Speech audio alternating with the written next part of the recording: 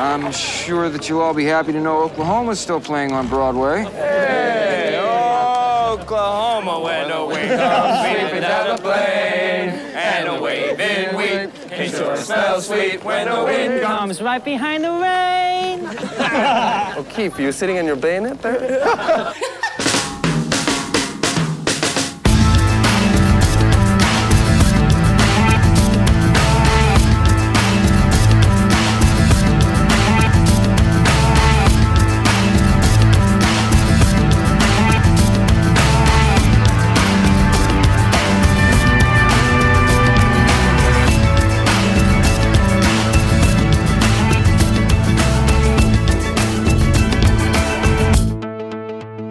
Oh, what a beautiful morning, or evening, as the case may be for us. Welcome to Discord and Rhyme, a podcast where the wind blows sweeping down the plains, and we also discuss our favorite albums song by song.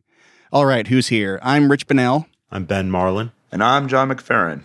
All right, we're going to turn it over to this week's host, Ben, who I hear is going to take us to the theater. So what album do you have for us, Ben, and why did you pick it?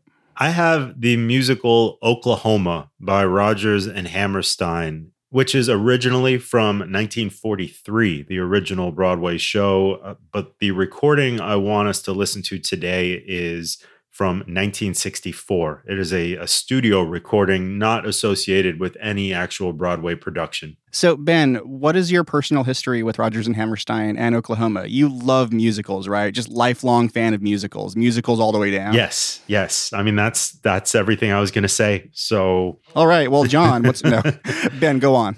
Well, I'm coming at this episode from a weird place because Oklahoma is a Broadway soundtrack filled with show tunes.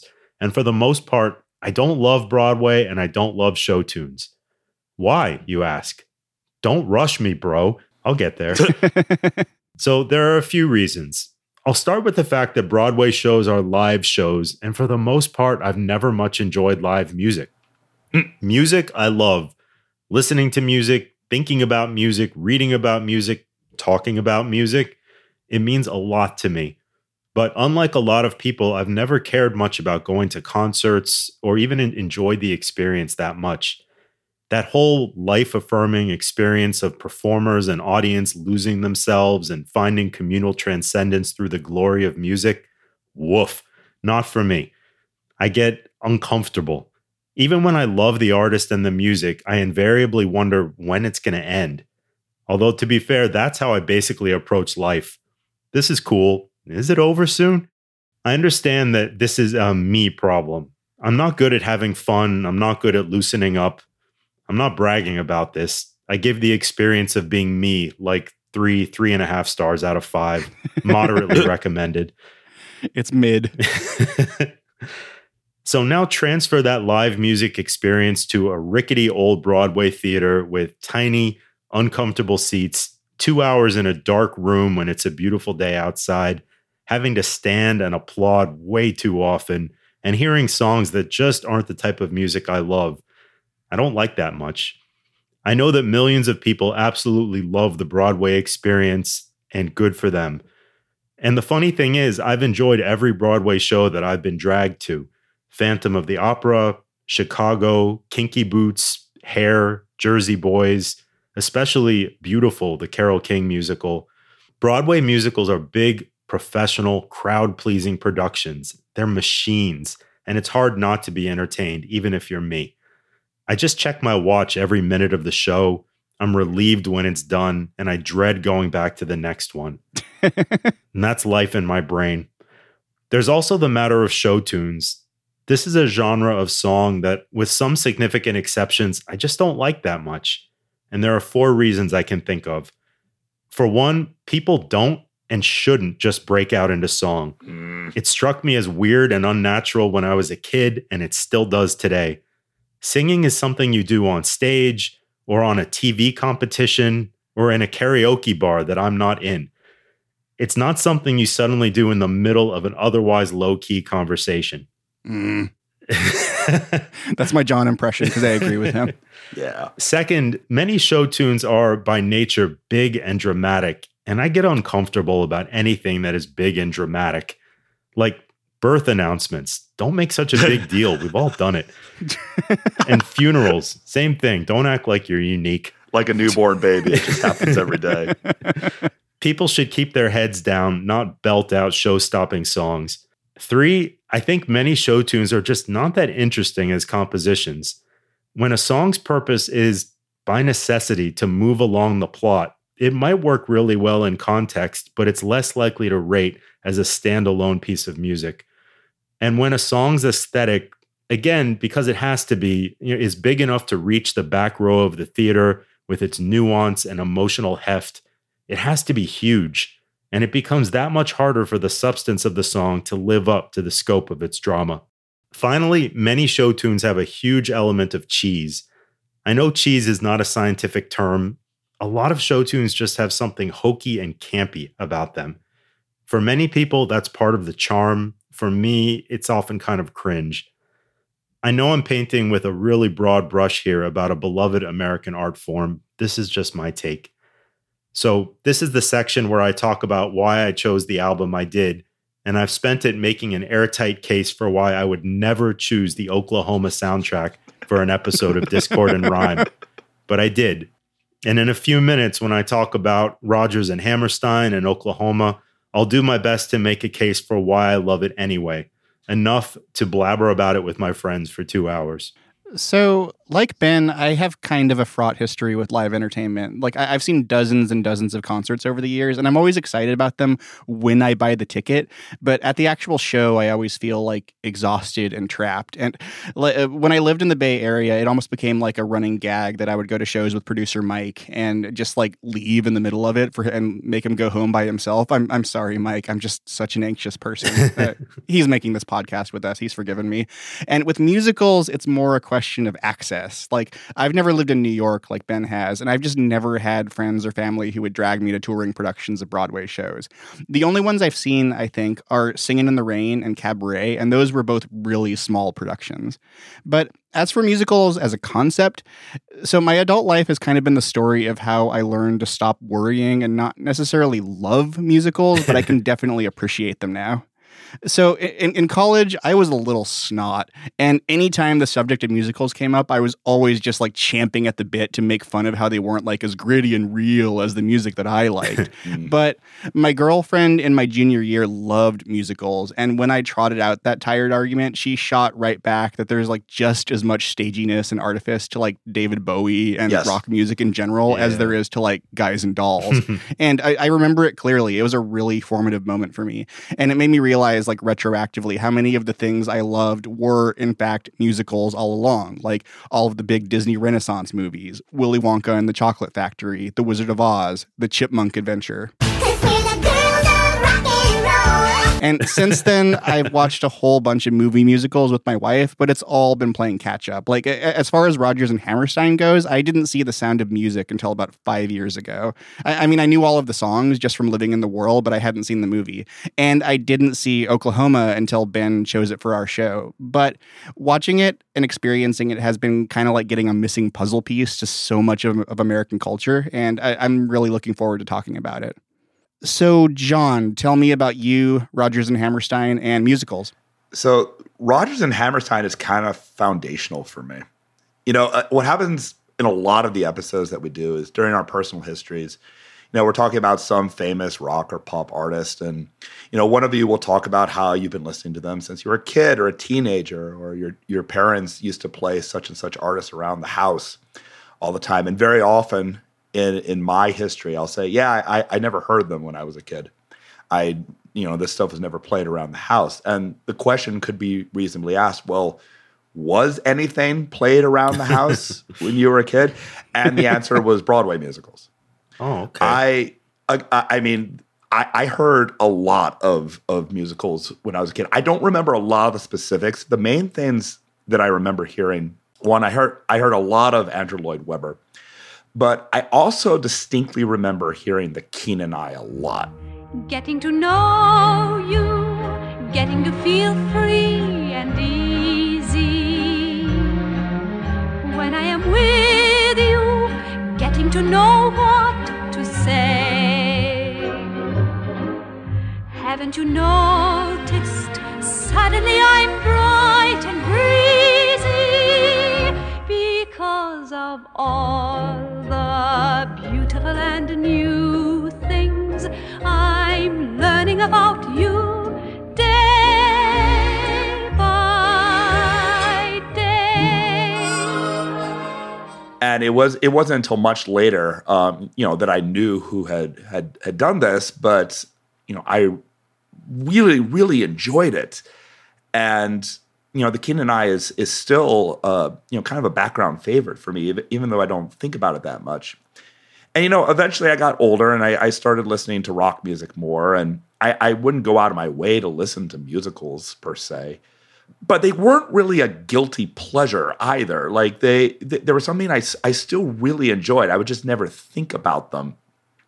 But I also realized over time that, when people would talk about something in rock music as being Broadway-ish or being big about Baskin, they would usually use this as an insult. And as often as not, I would say well, that's kind of part of what I like about it. That's great. And over time, as I've gotten older, I've realized, no, my love of musicals is not, something I'm going to treat as just ironic or as just a secondary thing. It's something that I genuinely, absolutely love. I love going to live Broadway performances and seeing musicals, whether in community theater performances or in larger settings.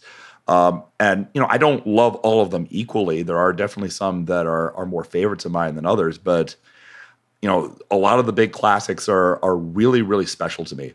Now, with all of this, I don't actually remember hearing Oklahoma in full before I started prepping for this. I'd heard some of the most famous material from it.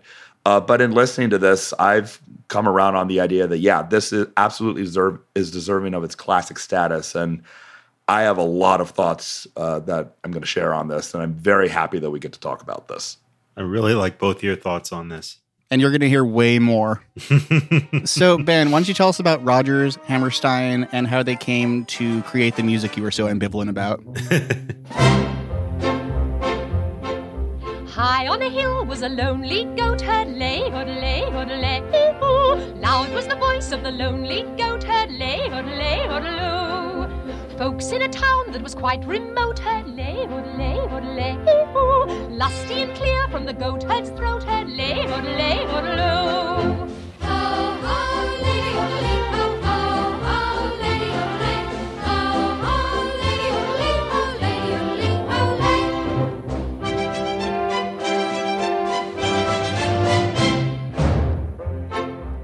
I'll be honest, for having written such a famous show, Rodgers and Hammerstein does not have much of a footprint on the internet. He's not even on Wikipedia. Okay, for real. Richard Rodgers, born 1902, is one of the giants of American songcraft. He had what we could consider separate, full, and storied careers with two different lyricists. First with Lorenz Hart, so Rodgers and Hart, and then with Oscar Hammerstein II. That's Rodgers and Hammerstein. Between them, he composed the music for 43 musicals, adding up to over 900 songs. And it's staggering how many of these songs, some composed for ephemeral, forgettable shows, some composed for what became massive culture-defining hits, jumped directly from his piano into the great American songbook. His melodies are inventive and unpredictable and catchy and durable. He is one of the all-time greats.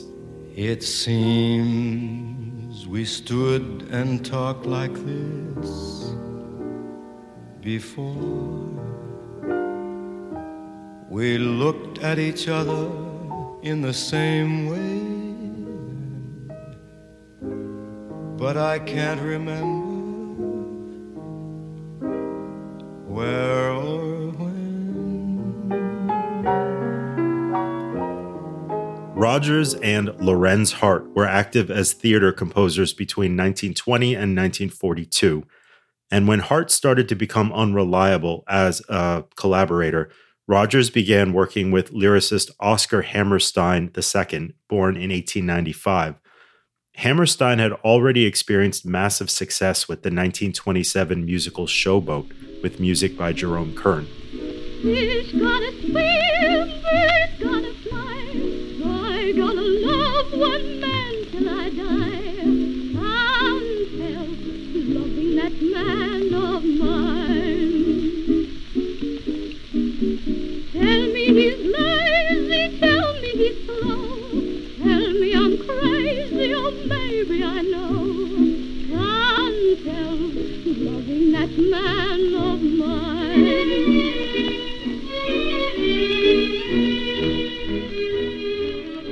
In 1943, Rodgers and Hammerstein began collaborating on a musical adaptation of the 1931 play Green Grow the Lilacs, written by Lynn Riggs, because even 80 years ago, there was no new IP. Green Grow the Lilacs was a show about early settlers in the territory that wasn't yet the state of Oklahoma. Rodgers and Hammerstein kept Riggs' story, but wrote a cycle of original songs with the goal of producing a crowd-pleasing Broadway musical. And man, did they.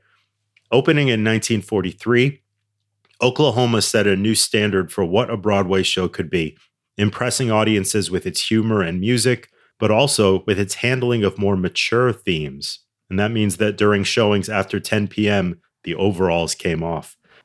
It was an immediate success, and it ran for an amazing 2,212 performances just in its initial run. And there have been numerous productions since then that I think Rich is going to get more into. Yep. And the 1955 movie version was a hit and became iconic in its own right. Now, my crazy twist for the episode is I've never seen Oklahoma. I don't know what the plot is, outside of what I've surmised from the songs. Honest to gosh, I don't know what the characters' names are, except that I looked them up on Wikipedia for this episode. So just to not confuse people when I'm talking about the songs, I knew Judd because his name is in the title of one of them, but otherwise, I do have a fair guess about where the story is set. The United States of America. Now, I've known for months that I'm going to be covering the soundtrack to Oklahoma, so I've had plenty of opportunity to watch the movie. But while the songs in Oklahoma can't be divorced from their context as tunes from a Broadway show with plot and characters, and while you could conclude that I'm missing the point here and elsewhere in life, I encountered this music as songs on an album, and that's the form where I came to love it.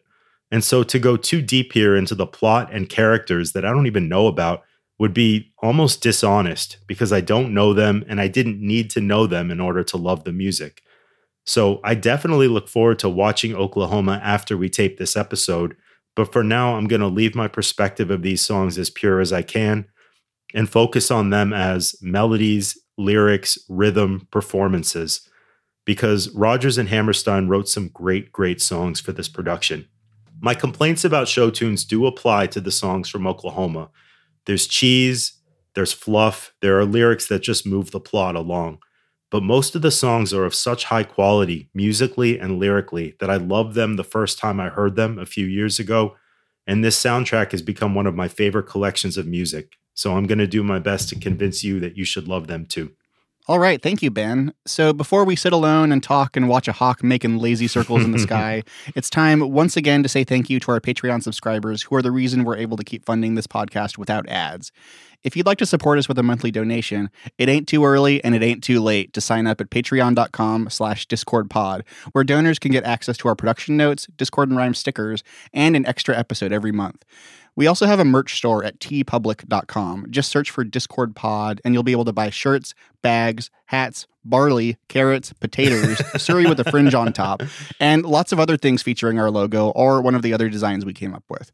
As for social media, you can find us on Instagram at DiscordPod, and you can email us any thoughts or feedback you have about the show at discordpod@gmail.com. All right, you guys ready for the show? Yes. Mm-hmm. Well, Oklahoma starts, like many Broadway shows, with an overture. Here we go.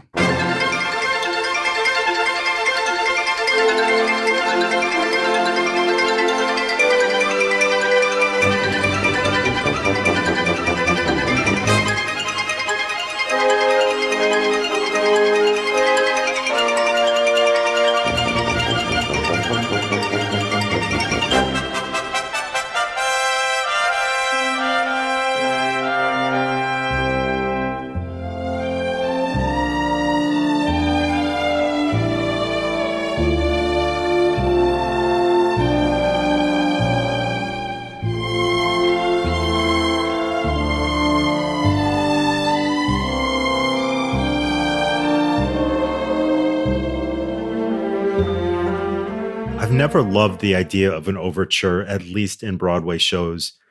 To me, including an overture is giving away the store at the very beginning of the show. Hey, folks, here are all the melodic hooks. Here are the best parts of everything right at the beginning. This way, you're sure not to be surprised and delighted by them over the course of the show.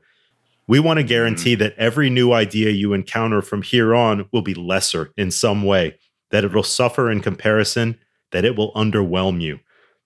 But if the show needs an overture, this is a sprightly one. It flies from theme to theme with energy and good cheer. It's peppy. I normally don't like peppy, but the overture is so irrepressible that I can't complain about it any more than I just did a second ago. Because I don't want everyone to be completely lost after that overture, I'm going to quote the plot summary of Oklahoma from Wikipedia here.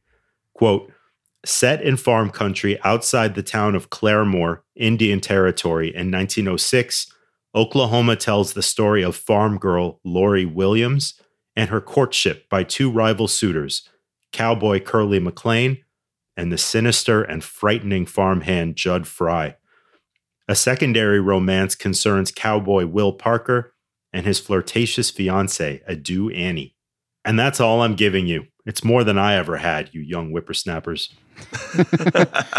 Having seen the musical, that sums it up pretty well. There are two love triangles. One is dark and one is lighter. And, there's stuff that happens, but you got the idea from that summary. So, John, why don't you tell us your thoughts on this overture? So I think it's a very good overture because the music in Oklahoma as a whole is very good. And, this picks from it well.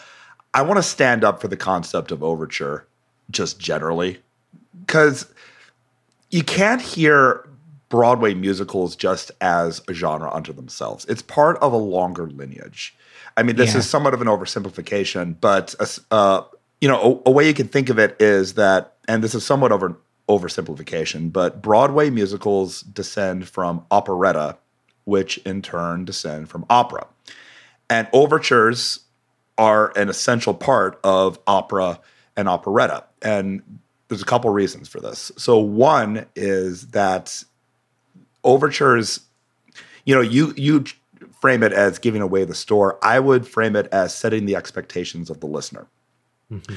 It gives them cues, or what are the parts that are going to be the things where they're going to want to perk up and really, really pay attention.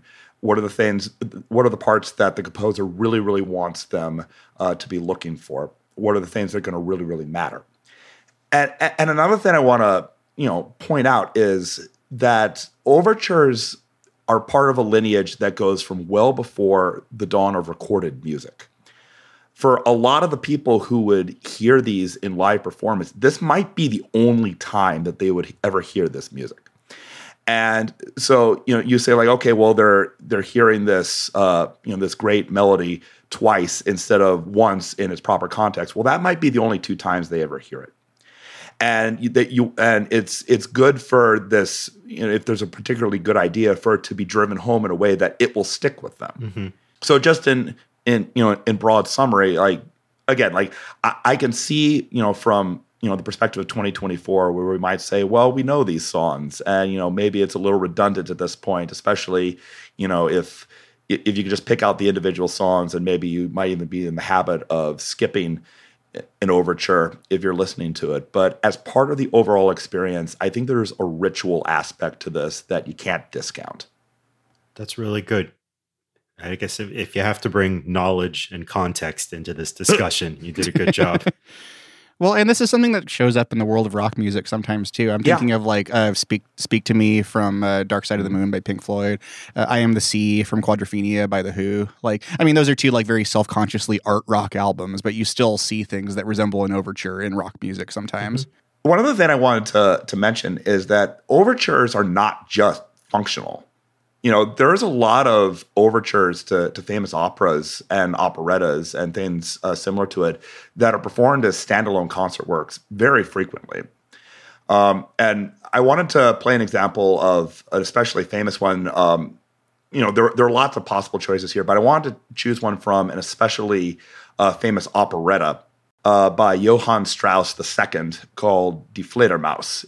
Again, it doesn't have a particular connection with Oklahoma, except that it's a really, really famous overture from the genre that's the immediate predecessor to musical theater.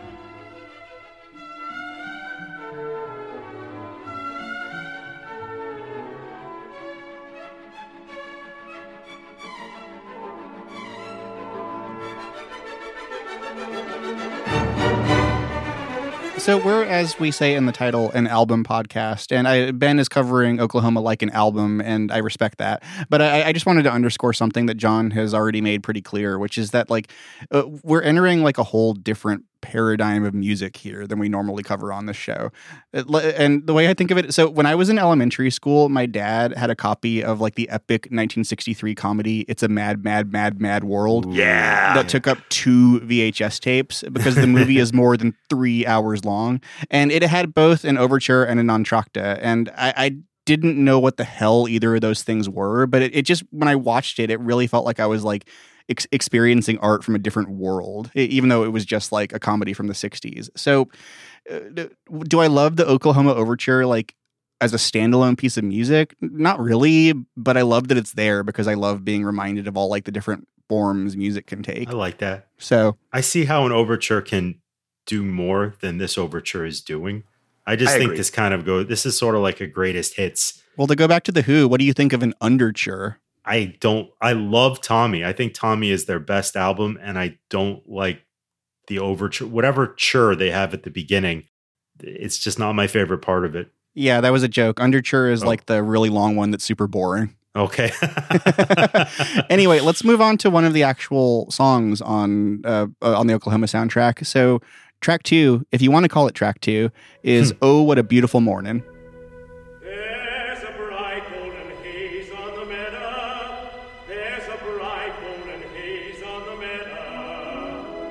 The corn is as high as an elephant's eye, and it looks like it's climbing clear up to the sky. Oh, what a beautiful morning. Oh, what a beautiful day. I got a beautiful feeling. Everything's going my way. All the cattle are standing like statues. All the cattle are standing like statues. What a sublime song. It's beautiful, uplifting, life-affirming. The melody is so perfect that it feels elemental, like it's always been around. This is hyperbole, but sometimes a song deserves hyperbole. The beauty of Richard Rodgers' melody might distract from how perfectly chosen Oscar Hammerstein's lyrics are, but I want to focus on those for a minute. I'll come back to these themes throughout the episode, but I want to point out how evocative they are and how taut they are. Quote, all the cattle are standing like statues. They don't turn their heads as they see me ride by, but a little brown maverick is winking her eye. And all the sounds of the earth are like music. The breeze is so busy it don't miss a tree. And old weepin' Willer is laughing at me. And I feel like William Shatner here. These lyrics are not the product of sudden inspiration. They're the result of writing and rewriting and rewriting and substituting a new syllable where the existing syllable didn't have the exact effect he wanted it to. I'm very often suspicious of lyricists, especially those who work with brilliant composers. Very often, a beautiful melody can carry its cruddy lyrics across the finish line, Weekend at Bernie's style, making you think that the lyrics are cool party dudes when they're actually decomposing and attracting flies just under their Hawaiian shirt. I'm thinking of George Gershwin doing his best to make his brother Ira's words sound less inane. and Elton John's gorgeous melodies making Bernie Taupin's words sound like they're actually saying something worthwhile. But in contrast, Hammerstein holds his own here. He's an equal partner. John Rait's performance of this song is what sold me on this 1964 version of Oklahoma, because to me, this is what Oh, What a Beautiful Morning is supposed to sound like. His vocal is creamy and robust, and yet still nuanced. He accentuates each word and emphasizes the punchlines, but never misses the emotional heft of the song. John Raitt, that's Bonnie Raitt's dad, by the way, is the reason I chose this recording of Oklahoma rather than the more well-known and still awesome movie soundtrack. If you took away the rest of Oklahoma, which you definitely shouldn't, this song would still last forever. So a part of my own personal history that I left out, and actually the reason I signed up for this episode, I have a pretty deeply personal connection to this song. When I was really little, like talking about like 3 or 4 years old, my mom would drive me to preschool or my aunt's house for babysitting, and we would sing this song together in the car ride every morning. Wow. And some of the notes we hit were different. And I remember that we would sing. Yeah, I know. I heard this version and I was like, what? That's the wrong note. And I remember that we would sing the sun is as high as an elephant's eye instead of the corn is as high. And I still maintain that that's a better lyric. But I didn't even know the song was from Oklahoma until like very, very recently. And my mom is no longer with us. And this is one of the warmest memories I have of her. And I just hope my own son feels the same way about all of the They Might Be Giant songs I'm already forcing upon him at 10 months old. That's great. I have more on this song, but I'm going to hand it over to John. What do you think of this one? Oh, I always, thought of this as in the background as a song that, I liked, that I thought was quite nice. And then as we were drilling on this, or as I was drilling on this album in preparation and reading up on it and thinking about it, I came to the conclusion that this song is on the short list of the greatest pieces of American music of the 20th century. Yeah. It's up there. And I have a lot of reasons for this. Oklahoma as a whole thing, it's not really a story kind of musical. I mean, there's a story in there, but that's not really what it's about. It's about painting an idealized vision of America. And this would have been really poignant at the time when this musical originally premiered in 1943, which was in the middle of the Second World War, when there was no end in sight.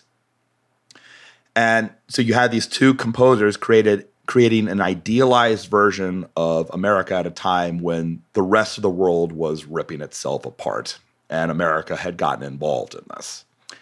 If you go back and read about, the performances of this in its original run, because initially people didn't think that this was going to be a big hit. And then what happened was that people would come to see Oklahoma, and there were reports of people just, when this song was done, people just weeping in the aisles. Because this, tapped into something that people needed. It was one of the most intense emotional experiences of the time. And it's incredibly beautiful to me from that angle in terms of just, again, creating a picture of an America that in a certain sense never existed. And this vision, has some problems. There's, anybody who isn't white, kind of just gets, shoved off to the side. But that's part of how nostalgia works. It creates an idealized, kind of sepia tone version of the past that may not have existed, but works in creating a feeling that resonates with you. And that's really what this song does, perhaps more than anything else in this entire musical. And then I also want to mention is that, this need to tap into an idealized version of America was by no means limited to this musical. This was part of a broader phenomena that was happening in art, and in particular in American art at the time. And there are a lot of examples of this, but the one I really, really wanted to zero in on as probably the most famous example of this is the contemporary works of the composer Aaron Copland. So Aaron Copland was a composer who did a lot of different types of music in his life. And if you go beyond, the most famous works of his, you could find that some of it is surprisingly gnarly. I like a lot of it, but there's a lot of stuff below the surface in terms of his most popular stuff that I think a lot of people would not enjoy. But the late 30s and into the 40s was a period for him, known as his populist period. And this was the period that produced some of his most famous works. And they were largely, again, about this idea of depicting an idealized version of American music and of America just as a concept.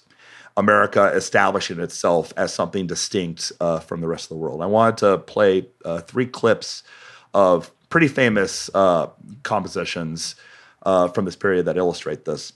So the first of these is Fanfare for the Common Man, which is an excerpt from his 3rd symphony, but ultimately became very famous as a standalone work.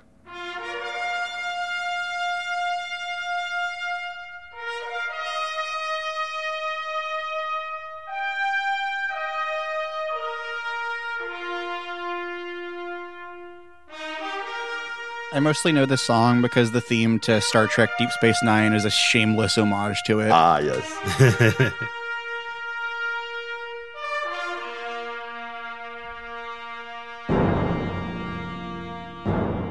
So that was from 1942. Second example I wanted to mention is from Aaron Copland's 1944 ballet, Appalachian Spring, which culminates in a musical setting of an old Shaker hymn called Simple Gifts.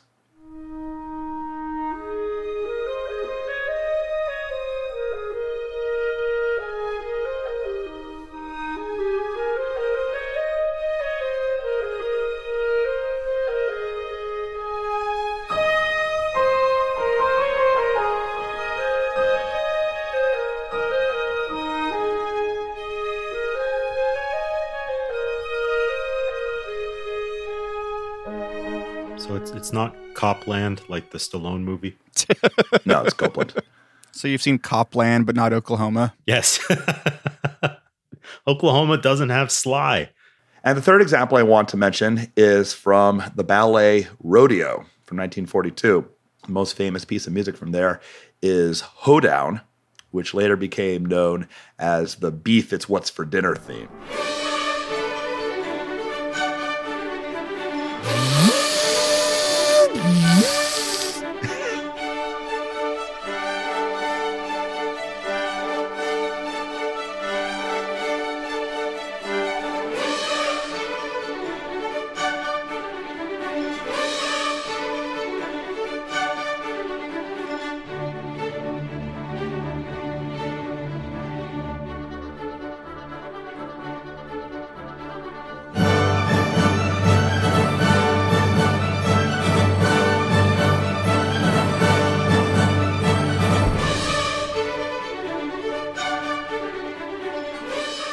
So putting a bow on this, again, Oh What a Beautiful Morning is an amazing piece of music as a standalone entity, but when you put it in a broader context, it becomes kind of overwhelming to me. And I think more than anything else in this musical, it's what makes this musical an essential piece of American art. Yeah, I have read this song described as single-handedly changing the landscape of all of American musical theater in just one moment. Yeah. And I can definitely hear it. But I only have one more thing about this song. So for this episode, since Ben is playing the role of skeptic of musicals and John is guy who knows about music from before 1940, I took it upon myself to listen to some other productions of Oklahoma. Because I think to get the complete picture of how musicals work, you need to kind of examine them as a sort of a living document that changes depending on the production and, by extension, the surrounding culture. And the clip I picked specifically for Oh, What a Beautiful Morning comes from a 1999 production in London, starring Hugh Jackman as Curly, just before he broke through as Wolverine in the X-Men movies. There's a bright golden haze on the meadow.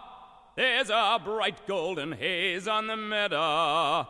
He is the best there is at what he does. As an elephant's eye, and it looks like it's climbing clear up to the sky. Oh, what a beautiful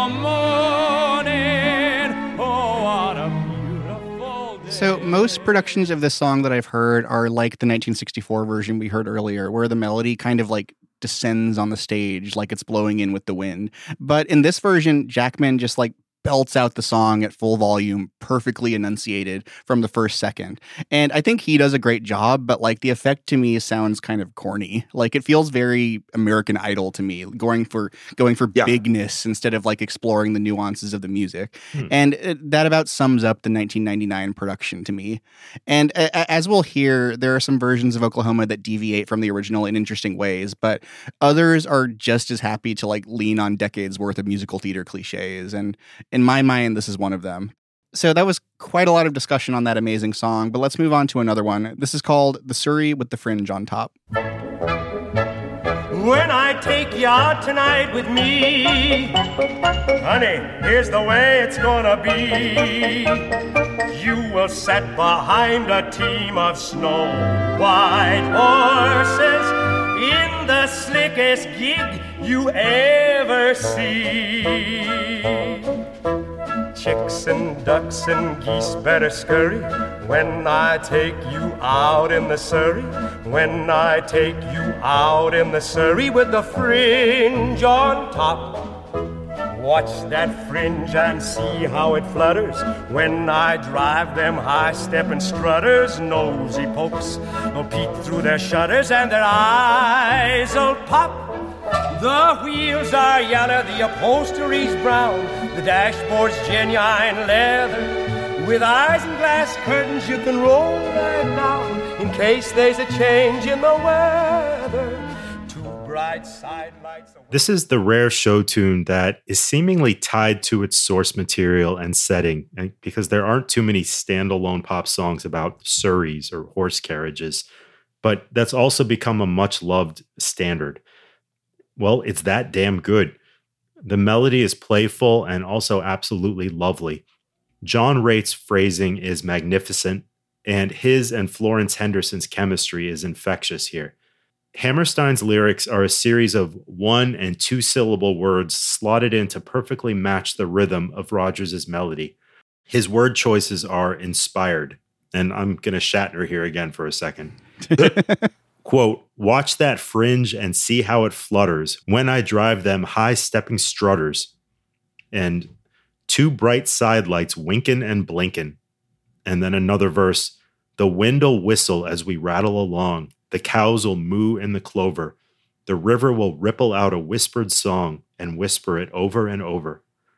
And then finally, hush, you bird, my baby's a-sleepin'. Maybe got a dream worth a-keepin'. Every word serves a purpose. Every word is evocative.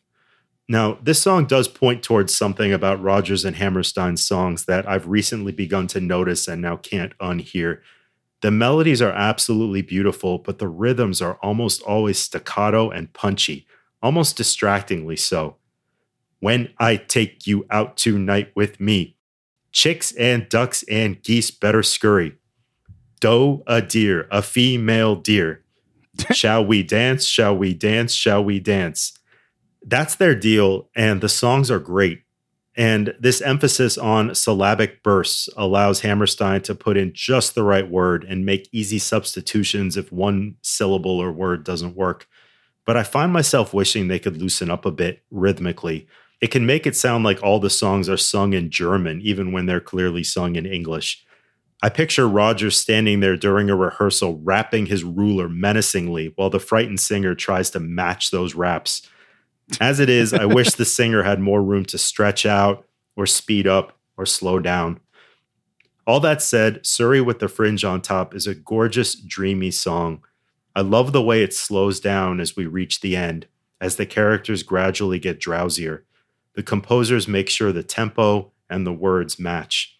It's a fun ride that eventually comes to a sleepy, well-deserved stop. Surrey with the Fringe on Top was eventually sung by Frank Sinatra and played by Miles Davis. Not bad for a song about a horse carriage, but absolutely deserved.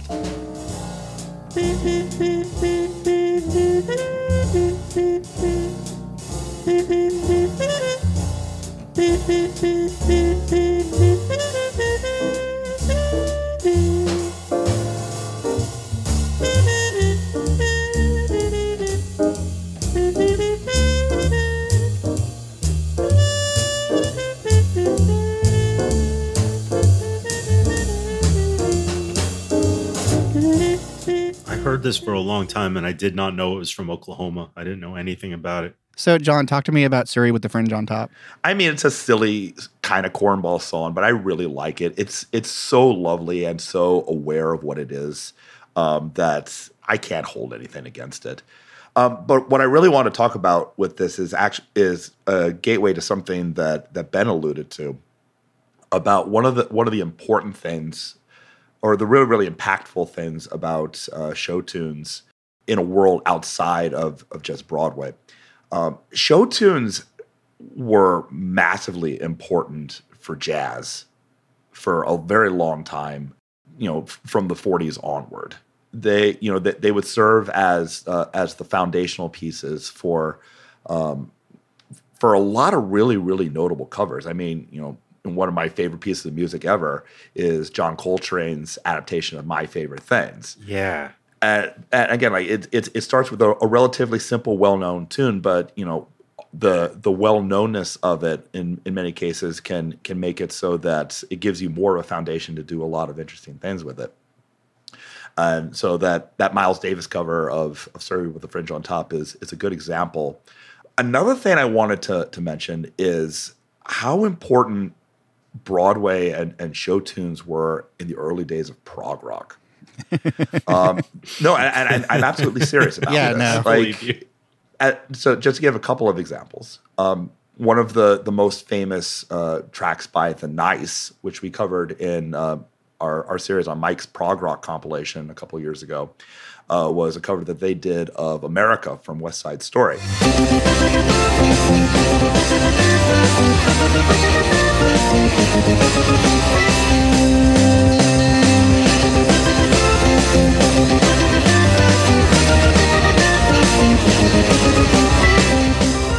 And that's one of the most important foundational tracks in the world of prog rock. A little more obscure, but from a famous band, and also taken from West Side Story, is that the first ever released Yes composition was a cover of Something's Comin' from West Side Story. Like that, and Yes would work in bits of of the West Side Story version of America into their cover of Simon and Garfunkel's America. But another somewhat more obscure place where this popped up, where this particular track popped up, was in Moonchild by King Crimson from their debut album In the Court of the Crimson King. So for those of you who have not listened to that episode, just a refresher, Moonchild is 4 minutes of song followed by 8 minutes of drifting and trying to find music. But in the middle of trying to find music, at one point, they begin playing a snippet of Surrey with the Fringe on Top, which we will clip here.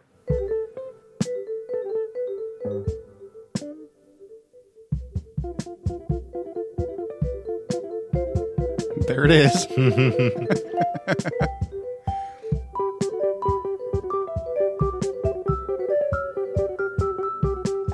Cool. I will now be able to remember 20 seconds of the Moonchild jam. Yes. But the thing I wanted to know is, like, a lot of people who are into prog rock and more complicated, serious music will thumb their nose at Broadway and show tunes. And that just strikes me as so misguided. Like, the people who made the music that you love, loved this stuff. Like, it's worth spending some time in this area. Well, that's why I chose this album, so we could get to Prague. There you go. So I don't have a ton to say about this song as a song, except that it's basically like the 1906 version of We Always Take My Car because it's never been beat. So I'm going to use it as an excuse to take us back to 1943 and the version of this song that appears on the original cast recording of Oklahoma. When I take you out tonight with me, honey, here's the way it's going to be. You will sit behind a team of snow-white horses in the slickest gig you ever see. Chicks and ducks and geese better scurry when I take you out in the Surrey. When I take you out in the Surrey with the Fringe on top. So this one doesn't deviate from the one that we heard. I mostly wanted to clip it because I don't know if you both knew this, but Oklahoma was the first original Broadway cast recording. And I think so, yeah. Yeah, and it's basically a studio recording. Like they brought the theater orchestra and cast into the studio and recorded the songs as they would have appeared on stage, or as they would have been heard on stage. And the rest is musical history. Like performers had used musicals as a source for covers in the past, like Frank Sinatra and whatnot. But Oklahoma like popularized the Broadway musical as we know it today. And a big part of that is that like anyone in America could just put on a record and hear all of the songs performed by the original cast in their living room. It was a revolution. Also, in addition to the clips from other productions, I'm going to be playing a few scattered clips from other places in pop culture where these songs show up, just to illustrate like the sheer cultural reach of this musical. And Surrey with the Fringe on Top shows up in the classic 1989 romantic comedy When Harry Met Sally, where Billy Crystal and Meg Ryan duet the song on a karaoke machine at the Sharper Image. This is from Oklahoma. Here's the lyrics right here. Surrey with a fringe on top. Yes, perfect. Ooh. Chicks and ducks and geese better scurry when I take you out in my Surrey. When I take you out in my Surrey with the fringe on top. Now you Watch that fringe and see how it flutters when I drive them high-stepping strutters. Nosy folks will peek through the shutters. They're supposed to sound not good, right? Yeah, of course. I think that's Okay. the point, yeah. Also, man, the Sharper Image, talk about things Oklahoma has outlasted. Yeah. I love the Sharper Image. I never bought a single thing there, but it was fun to look around. Yeah, that's the universal Sharper Image experience. You go there and just play with the things and don't buy anything. That's why there's no Sharper Image anymore. Sorry, folks. Okay, well, let's go on to the next song. This is called Kansas City. Everything's up to date in Kansas City. They're gone about as far as they can go. They went and built a skyscraper 7 stories high, about as high as a building ought to go. Everything's like a dream in Kansas City. It's better than a magic lantern show. You can turn a radiator on whenever you want some heat. With every kind of comfort, every house is all complete. You can walk to privies in the rain and never wet your feet. They're gone about as far as they can go. Yes, sir! They've gone about as far as they can go. Kansas City is unapologetically goofy. It's not a classic. There was no chance that Frank Sinatra was going to croon Kansas City for Bobby Soxers with fluttering eyelids, or that Miles Davis was going to sensitively blow a muted trumpet over its chord changes. Asa Berberian's delivery here is cornball, almost distractingly so. But it's fun. The song features cowman Will, reporting back to his friends about his trip to the nearest metropolis, Kansas City, Missouri. He enthralls them with tales of how everything is modern and exciting. For example, they went and built a skyscraper 7 stories high, about as high as a building ought to grow. Another example of Kansas Cityans living in the world of the Jetsons is you can turn the radiator on whenever you want some heat. Wow. It's all written with a wink from 1943. Look what these yokels thought was impressive and modern. And sung with a wink from 1964, and even that was 60 years ago. It's an easy joke to tell, but because Hammerstein's phrasing is almost mathematically precise, the punchlines land. They also devote half the song to Will telling his friends about a burlesque show that he went to, because Rodgers and Hammerstein's worldview was that boys will be boys and girls should be locked in their bedrooms until they're married. One of the gals was fat and pink and pretty, as round above as she was round below. I could swear that she was padded from her shoulder to her heel, but later in the second act when she begun to peel, she proved that everything she had was absolutely real. She went about as far as she could go. Yes, sir! She went about as far as she could go.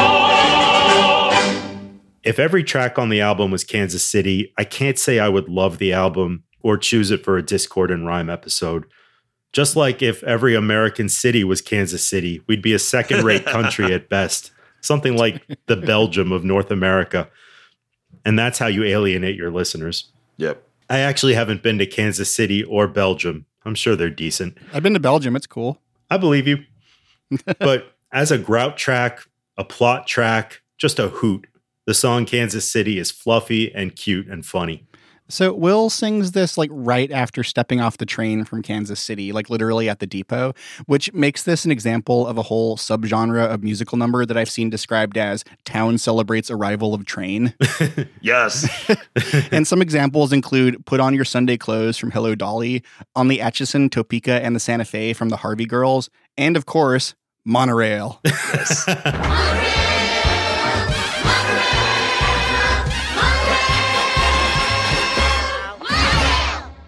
Mono, don't! Along the same lines, I'll add Wells Fargo wagon from The Music Man. Not a train, but they're waiting for something. There are so many. It's a very like convenient way to signal the advent of modernity, including in the case of The Simpsons. And I know that whole bit comes from The Music Man, but you know, musicals are an ecosystem. So the clip I pulled for this song from another production comes from the 1979 Broadway revival performed by Harry Grainer. I got to Kansas City on a Friday. By Saturday I learned a thing or two. 'Cause up to then I didn't have an idea of what the modern world was coming to. I counted 20 gas buggies going by themselves almost every time I took a walk. Then I put my ear to a bell telephone and a strange woman started in to talk. To you, what next? I really like his gee whiz energy. It's good for the character. And if you're not familiar with the name Harry Grainer, well, first he played the villainous mayor of Sunnydale in the 3rd season of Buffy the Vampire Slayer. And Ben, this one is just for you. He also played Clint, Ted Mosby's hippie stepfather on How I Met Your Mother. Oh, okay. And Mahatma Gandhi and the pancakes, everyone, and the dragon. Excellent. Love that bit. Anyway, the 1979 revival is very highly regarded among Broadway types, so check it out if you liked that clip. You can find most of the versions of Oklahoma pretty easily on Spotify. But, John, what do you think of Kansas City? It's fine. I don't have that much to say about it. It's goofy fun. It moves the album along. You know, like Ben said, like an entire production of this wouldn't be worth talking about. But as as an interlude after some fairly major numbers, it's a lot of fun, and I enjoy it every time it comes on. All right, well, that's it for Kansas City. So let's move on to the next musical number in this production. This is I Can't Say No. I know I mustn't fall into the pit, but when I'm with a feller, I forget. I'm just a girl who can't say no. I'm in a terrible fix. I always say, come on, let's go, just when I ought to say nix. When a person tries to kiss a girl, I know she ought to give his face a smack. But as soon as someone kisses me, I somehow sort of want to kiss him back. I'm just a fool when lights are low. It's obvious that this song is dated and even problematic, that Rodgers and Hammerstein are doing something that one could not and should not do today. The way they spell "can't" in the title. I understand grammatical standards were different in the 1940s, but these days you have to spell words correctly. It's can't. Damn straight. Aside from the grammar, the sexual and gender politics of I Can't Say No are dated and downright inappropriate. Honestly, I feel strange even discussing the politics because as a guy, I have not had to deal with my sexual appetites being made light of. I've never been slut-shamed. And that is what at least I hear Rodgers and Hammerstein doing here, although it's in an allegedly funny way. It's easy to tell that they would not write a similar song about a man who enjoys sleeping around because in their world that's normal and healthy. Even if Ado Annie is a fictional character, the way they shame her here is icky, and I won't equivocate about that. The best I can say is that this was 1943, and the discovery that women are people too wouldn't win the Bro Bell Prize for Science until 1990. It's a decent melody and typically clever lyrics deployed for a purpose that isn't at all admirable. The song is a showcase for the performer's personality, and Phyllis Newman sings it with verve and good humor. But that's the best I can say about it. Well, Ben, get ready because you're about to get slut-shamed. Oh. Ben, you ignorant slut. This song is great. This is a classic jump on the table and strike up the piano at a New York bar type song, and I love it. It's been stuck in my head all week. And honestly, I don't think its gender politics are necessarily that outdated. Like, people in the past were a lot hornier than you think. It's just been sanitized in our minds because of like high level censorship, like the Hays production code in Hollywood. But this is a case where like the intentions of the song honestly like change pretty significantly depending on the performer. So accordingly, I have a couple of clips to play. So the first comes from Gloria Graham from the 1955 film version. So Gloria Graham was not just not a trained singer, she was actually tone deaf, and her performance of the song actually had to be spliced together word for word from multiple takes. So part of the reason she sounds uncomfortable about her terrible fix is just a side effect of her own limitations as a performer. It ain't so much a question of not knowing what to do. I knowed what's right and wrong since I've been 10. I heard a lot of stories and I reckon they are true about how girls are put upon by men. Maybe this version is the reason I think what I think about the song, because she just comes off as dumb and it sounds like she's being belittled here and doesn't really understand what she's doing. And just to be clear, I think Gloria Graham was a great actress. This just wasn't her finest moment. Yeah. But now let's jump forward to the 21st century. So Broadway legend Kristen Chenoweth performed this song as part of a 60th anniversary celebration for the movie. And she throws in like all sorts of asides and vocal tics and stuff that make it clear that she loves to bang and she is proud of it. I know I mustn't fall into the pit, but when I'm with a feller, I forget. I'm just a girl who can't say no. I'm in a terrible fix. I always say, come on, let's go, just when I ought to say nix. When a person tries to kiss a girl, I know she ought to give his face a smack. But as soon as someone kisses me, I sometimes sort of want to kiss him back. I'm just a fool when the lights are low. So without changing the text entirely by way of her own decisions as a performer, Chenoweth makes the song completely sex positive. And I'll put a link to this performance in the show notes because she's a very charismatic visual performer, and it's clear that she's just like having the time of her life singing this song she loves. And she actually originally came from Oklahoma, so I imagine this is a very personal musical to her. But yeah, the defense rests on I Can't Say No. John, what do you think of it? Yeah, I lean more towards you, Rich. I do think that there is something to Ben's puritanical. Ben's concerns about the intent for Rodgers and Hammerstein. One thing I would say as a possible defense there is if you frame it through like what would have been the societal view of things, in 1906. Let alone like put aside the night when they're writing this in 1943, in the mid 1900s, and what quote unquote should a young girl be thinking about things like that would be perhaps a reflection of one would say like what should she be thinking based on the way people would look at things.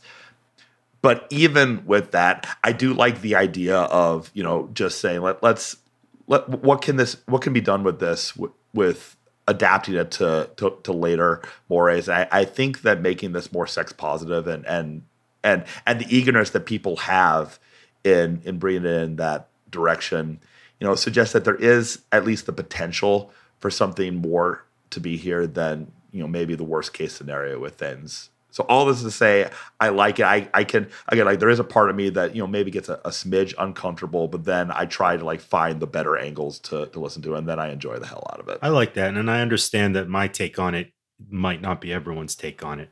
I don't think you're wrong, but I don't think there's a single definitive one to have here. Yeah, definitely. I mean, that's part of the reason I brought all of these like extra clips and stuff, because it's fascinating seeing like how like some songs that like aren't necessarily my favorites in the original version get transformed either like, just by the context surrounding it or just by the charisma of the performer into great songs. And I think that the Kristen Chenoweth performance is an example of that. Yeah, you make a good point that like the performer can transcend the intentions of the composers, and sometimes they need to, and that's good. Okay, well, that was a good discussion. Let's go on to the next song. This is called Many a New Day. Many a new face will please my eye. Many a new love will find me.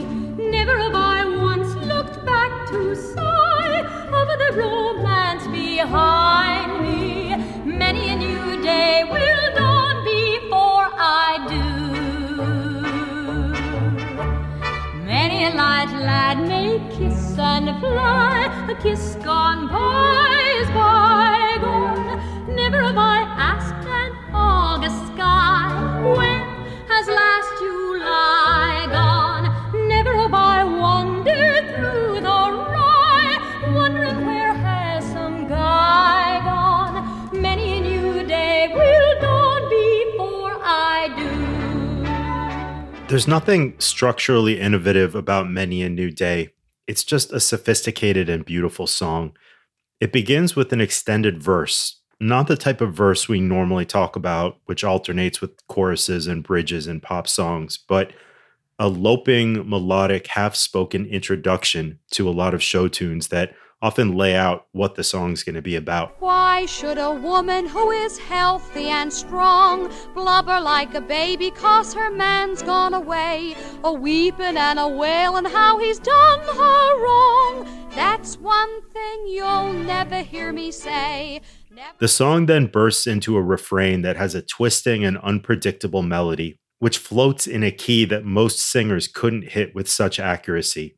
As is typical of Richard Rodgers, the melody is harmonically free but rhythmically rigid. There's an emphasis on practically every syllable, that ruler rapping there. Many a New Day is sung warmly and gracefully, as are all the songs on this soundtrack that are sung by Florence Henderson. She is a lovely lady. I think we'd all agree about that. And I love her in the Amish Paradise video. Yes, that's right. I forgot. This is a song that isn't tied to Oklahoma. It works as part of the soundtrack, but it also stands on its own as a potential standard. I think that more than on Kansas City or I Can't Say No, Rodgers and Hammerstein were shooting here for immortality. I won't be around to say whether the song achieves immortality, but I do think it deserves to. John, do you think this deserves immortality? I do. I see your point, Ben, about, the song being kind of rigid, because there is kind of a bouncy, almost like typewriter like feel to the melody and parts, which I don't think is bad. I think it gives it a certain crispness. But then at the end, there's a part where they relax that a little bit, and you get to just luxuriate in the sound of her voice. Many a blue moon will shine before I do.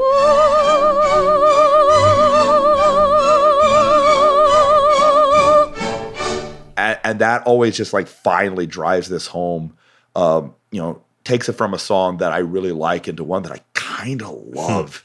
Like it's like having like a really, really crisp guitar rock song that out of nowhere has like a really rousing, 10-second guitar solo at the end when you don't expect it to just launch it into the stratosphere. And I think this ends up being really, really good. So the way Laurie sings the title, or Florence Henderson, always gets Rudolph the Red-Nosed Reindeer stuck in my head. Oh, yes. Oh, wow, yeah. Rudolph the red-nosed reindeer had a very shiny nose. And that made me think, well, that's understandable because that song is ancient, a tale as old as time. Nope. Rudolph the Red-Nosed Reindeer is from 1949, 6 years after Oklahoma premiered. Wow. Yep. All of those boomer Christmas classics are just much more recent than you think they are. And for the sake of completeness, I'm going to mention a song that's left out of both the version Ben's talking about and the film soundtrack. So at this point in the full show, there's a song called It's a Scandal, It's a Outrage, sung by Will Parker's romantic rival, traveling salesman Ali Hakim.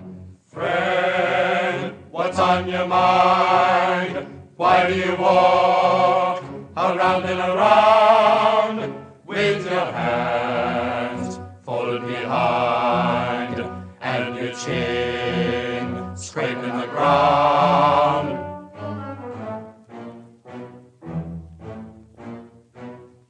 20 minutes ago, I am free like a breeze, free like a bird in the woodland wild, free like a gypsy.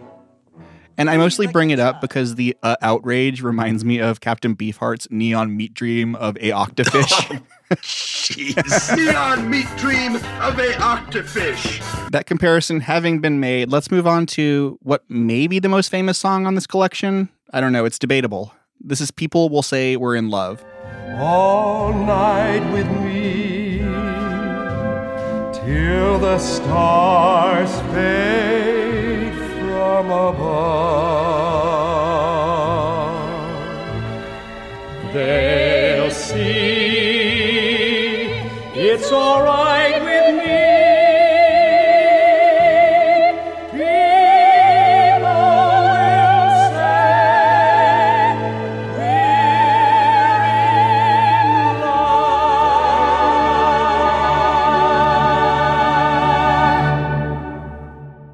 People Will Say We're in Love has had a long life outside of Oklahoma.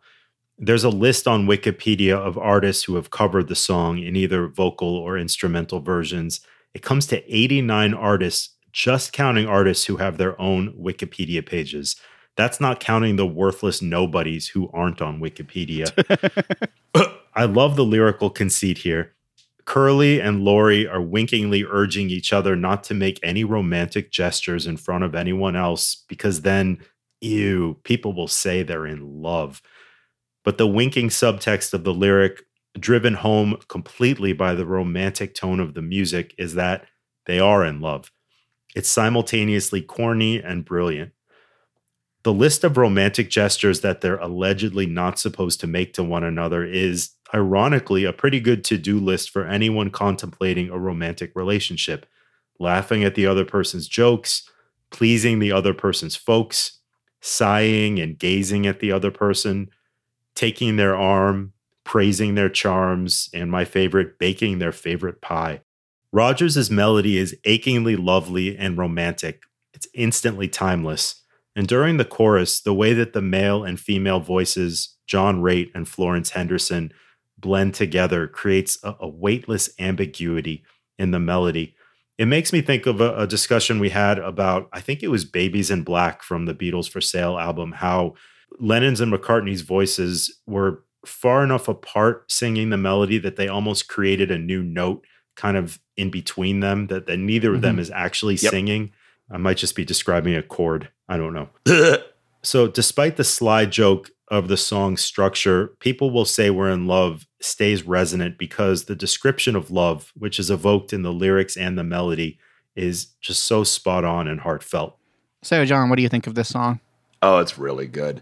You know, there's a whole subgenre in musicals of songs where the characters aren't quite able to, fully confess their love for each other. So that instead they sing about how great the concept of love is or the act of being in love with somebody is. There's a whole bunch of them. But one that I really, really wanted to mention here as one that I really enjoyed is from the musical Brigadoon.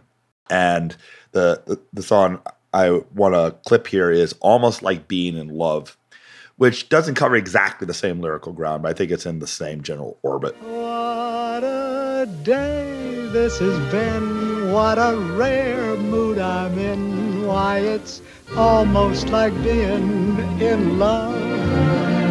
There's a smile on my face for the whole human race. Why, it's almost like being in love. All the music of life seems to be like a bell that is ringing for me. And from the way that I feel when that bell starts to peal, I could swear I was falling. I would swear I was falling. It's almost like being in love. So yeah, I really like, again, people will say we're in love, but part of it again is that I really have a soft spot for this general genre. And yeah, I'm really, really glad that a song of this type is here. Yeah, it's funny. I couldn't tell you whether I'd heard this song before watching the movie, but I could just tell it was famous. Like, this song sounds famous. Maybe that's just like the glow of like the Tin Pan Alley songwriting style to me. Like, that's just how it comes off to my ears. But these lyrics are so clever. The way Curly and Lori aren't like willing to admit their own feelings for each other, so they just like outsource it to the rest of the town. Like, I couldn't have come up with that. Yes. Yeah, me neither. It's great. Yeah, I just really appreciate songwriting like this. Like I said earlier, it's a completely different paradigm from the music we've covered on the rest of this podcast. Like, Radiohead would never write this. No. Okay, Ben, it's time for the next song. I'm just warning you, there's some misspelling that's going to occur again. Totally inappropriate. This is Poor Judd is Dead. Are you from Oklahoma, Rich? Poor Judd is dead. Poor Judd Fry is dead. He's looking oh so peaceful and serene. And serene. He's all laid out to rest with his hands across his chest. That is so weird. His fingernails have never been so clean. Then the preacher'd get up and he'd say, "Folks, we are gathered here to moan and groan over our brother Judd Fry, who hung himself up by a rope in a smokehouse." Then it'd be weeping and wailing from some of them women. Then he'd say, "Judd was the most misunderstood man in the territory. People used to think he was a mean, ugly fella, and they called him a dirty skunk and an ornery pig stealer." But the folks that really knowed him know that beneath them two dirty shirts he always wore, there beat a heart as big as all outdoors. As big as all outdoors. Judd Fry loved his fellow man. He loved his fellow man. He loved the birds of the forest and the beasts of the field. He loved the mice and the vermin in the barn. And he treated the rats like equals, which was right. Weird song.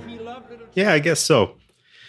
This is a song where, more than most songs on the album, the plot of the show is important to the meaning of the song. And I don't know the plot, so I'll muddle through using context clues. Curly sings the song to Judd, and Judd joins in a bit. And Curly's intent is to dissuade Judd from taking his own life, I believe, by painting a picture of Judd's funeral. He wants to get Judd to realize how many people would miss him if he wasn't there. I'd say it's like the plot of It's a Wonderful Life, but I haven't seen that either. Truthfully, I'm not sure what purpose I serve in this episode. This song is hilarious. Maybe it's strange, like Rich says, but it's hilarious. In singing Judd's imaginary eulogy, Curly purports to be playing up Judd's virtues, but in reality, he's throwing jab after jab at the man, some of which Judd catches and some of which flies over his head. Quote, "People used to think he was a mean, ugly feller, and they called him a dirty skunk and an ornery pig stealer." And then Judd says, "Wait a second, where are you going with this?" And so Curly quickly pivots to, "Well, all those people were totally wrong about you, of course." Rodgers' melody is a wonderful backdrop for the words. It's a little dirgy, but that befits an imaginary funeral, and it's stately and inventive. I'm going to go off on a tangent here. Singing a funny song is challenging. For one thing, very simply, most people who think they're funny just aren't that funny, and thus neither are the songs that they sing. Second, and more paradoxically, the funnier a song's lyrics are, the more it can cheapen the musical experience. Funny songs can feel less timeless, even when the lyrics aren't tied to an era or a cultural reference, and they often are. If a song is too goofy or sticky, even if people think it's funny, genuinely, they aren't going to get as emotionally attached to it. Take Weird Al, and I know I'm in dangerous waters here. It's okay. I think his lyrics are brilliantly funny, but I think his music and delivery are just also a lot. It's hard to get like attached to his music because it's just so goofy. Yeah, Weird Al is very extra. That's part of his brand. Yeah. And finally, it's tough to write funny music because the same repeated listens that can make a song catchier to your ears and to drive in its emotional resonance can also make its jokes seem old and obvious and predictable before their time. Even the best jokes can wear out their welcome after a few listens. All of this is to stress what an accomplishment it is that Rodgers and Hammerstein thread that needle here. They wrote a funny song that has staying power. The jokes land and stick because they're subtle and even ambiguous. When Curly sings, he loved the mice and the vermin in the barns, and he treated the rats like equals, which was right. Yeah. Judd isn't entirely sure what Curly's saying about him, and it takes us a second too before we catch the joke. The jokes stick because Hammerstein structures them with surgical precision and because John Raitt does such a credible job delivering them. Well, Ben, for the most part, I've been honoring your conceit of interpreting the plot without foreknowledge of the musical, but I'll just let you know there is no comfort in this song. This is 100% biting sarcasm. Curly's not trying to stop Judd from killing himself. He's trying to goad him into killing himself by pointing out what a pathetic piece of vermin he is. Wow.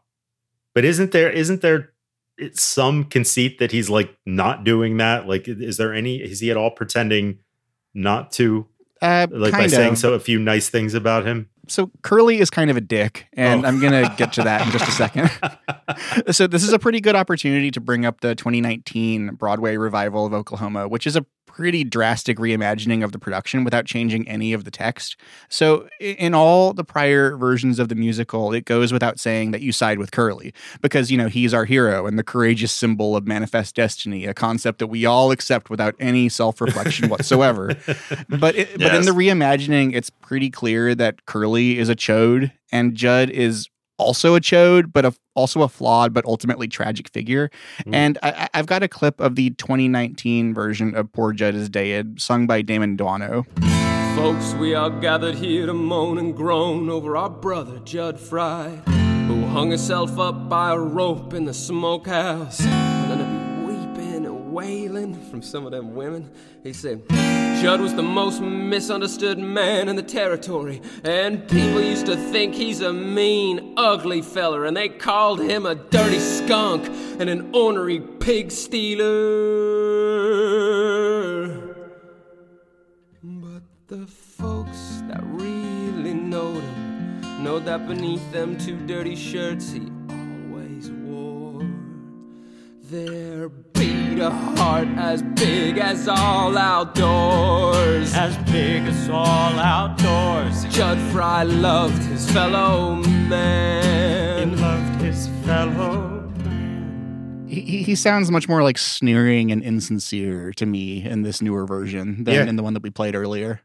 So I haven't seen this version of Oklahoma, so I can't go through all of the ways it messes with the source material. But from all reports that I've read, it's like very much a version of the musical that you would expect in like 2019 America, where all of like the patriotism of the original production isn't just taken as a given. It sounds really interesting, actually. Like the audience is arranged around just like a series of like tables and chairs in the middle. The lights never go off. And during the intermission, the audience was served chili and cornbread. Oh, interesting. Yeah, there's just a lot of like weird like incidental details. It's also apparently really gory. I like the context you're providing here with how the different productions interpret the show differently. Yeah, this one made some headlines. Like it's very much like what you would imagine from like a Trump era version of Oklahoma. So, John, what do you think of this one? I mean, it's very goofy, and it's not one of my absolute favorites, but I enjoy it every single time. I want to just shed a light on near the very end of the song because I love the final Curly verse. He's looking oh so purty and so nice. He looks like he's asleep. It's a shame that he won't keep, but it's summer and we're running out of ice. And, the joke there is that they got to get him in the ground because his body's starting to stink because it's hot outside, and that's what bodies start to do in an Oklahoma summer. And just the idea that, he's trying to do all this nice stuff, but now he's just pointing like, well, now you're a rotting corpse. Yeah. And it's so macabre that I really enjoy it. I also have to mention that final line, but it's summer and we're running out of ice, was taken and made the title of the first episode of the wonderful 2019 HBO series Watchmen. Ah, yes. And the title actually in a way ends up giving away some plot points because there is a significant character in that show in the first episode named Judd, who dies near the very end of the episode. And at that point, it becomes obvious why they would pick that. And also the musical Oklahoma plays a not insignificant part in that episode as well. So I thought it was fun when I realized as I was watching that and realized, oh, that's why they picked that line. Yeah, it's a very, very, very smart show. Yeah, the Watchmen miniseries is great, and also it must be said that it's set in Tulsa, Oklahoma. So and there's Sure all is. sorts of like references to the musical like peppered throughout the season. I like that you highlighted that last line because that is a joke that should be funny the first time and obvious every time after that, and yet to me it's always funny. It always gets me, and I think It's love gross. that you. I think it's right that you highlighted. Because it's not delivered in a sticky way. It's delivered with like ambiguity. And macabre was a good word for it. So I think that's why it doesn't stop being funny, because it's a little darker. When I watched the movie, I did not see this song coming. Like after the songs that came before this, like I did, all of a sudden I'm like, wait, what is this song where this guy is describing his brother's rotting corpse? I was not expecting this in my like 50s Broadway musical, or 40s, but movie from the 50s. It is nuts. It is like, I don't know, the song coming out of nowhere is like, when like the thin end of the wedge comes out of nowhere on Exotic Birds and Fruit by Procol Harum. And that's for you, John. That's a great reference. Thank you. Picture, stories, On that note, let's go on to the next song. This one is also about poor Judd. It's called Lonely Room. But when there's a moon in my window, and it slants down a beam across my bed, then the shadow of a tree starts a-dancing on the wall, and a dream starts a-dancing in my head. And all the things that I wish for turn out like I want them to be. And I'm better than that smart aleck cowhand who thinks he is better than me. And the girl that I want ain't afraid of my arms. This could be an anthem for incels everywhere. Yes. Judd Fry is in his titular lonely room, seething and percolating, filled with rage and bitterness towards everyone and everything, especially his rival Curly, and especially Lori, who should love him and be with him because he wants her to be. It's not clear what he would offer her in this proposed arrangement or what she would gain from it.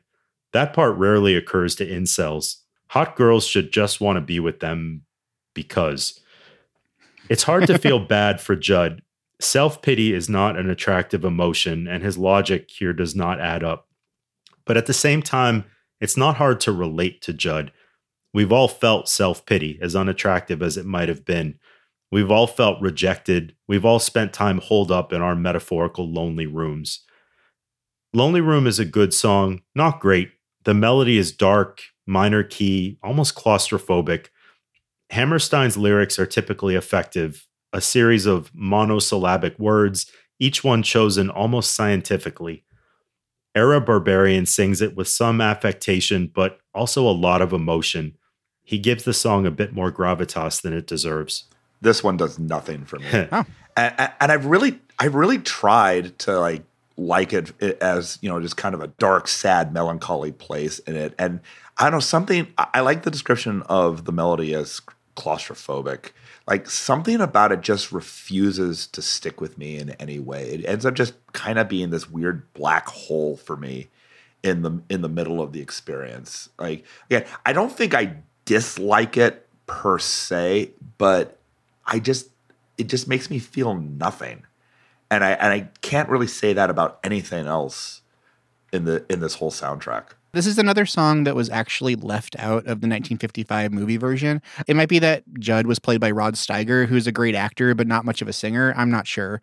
But a movie it was not left out of was the 2020 Charlie Kaufman film, I'm Thinking of Ending Things, where it's performed by actor Jesse Plemons, a.k.a. Todd from Breaking Bad. And all the things that I wish for like I want them to be. And I'm better than that smart aleck cowhand who thinks he's better than me. And the girl that I want ain't afraid of my arms and her own soft. Was he in Get Out as well? No. Now I'm probably stretching really far there. Okay, never mind. He's in all sorts of stuff now, though. He's like one of the more unlikely prestige actors. He was in like The Power of the Dog. He was in Killers of the Flower Moon. Oh, yeah. I haven't seen that yet. So I haven't seen that movie, but I watched a clip of the performance, and Jesse Plemons is wearing old age makeup and performing the song in front of a crowd consisting of every person from his life. So in case you thought Charlie Kaufman was in any danger of crawling out of his own ass, never fear. All right, next song. This is called Out of My Dreams.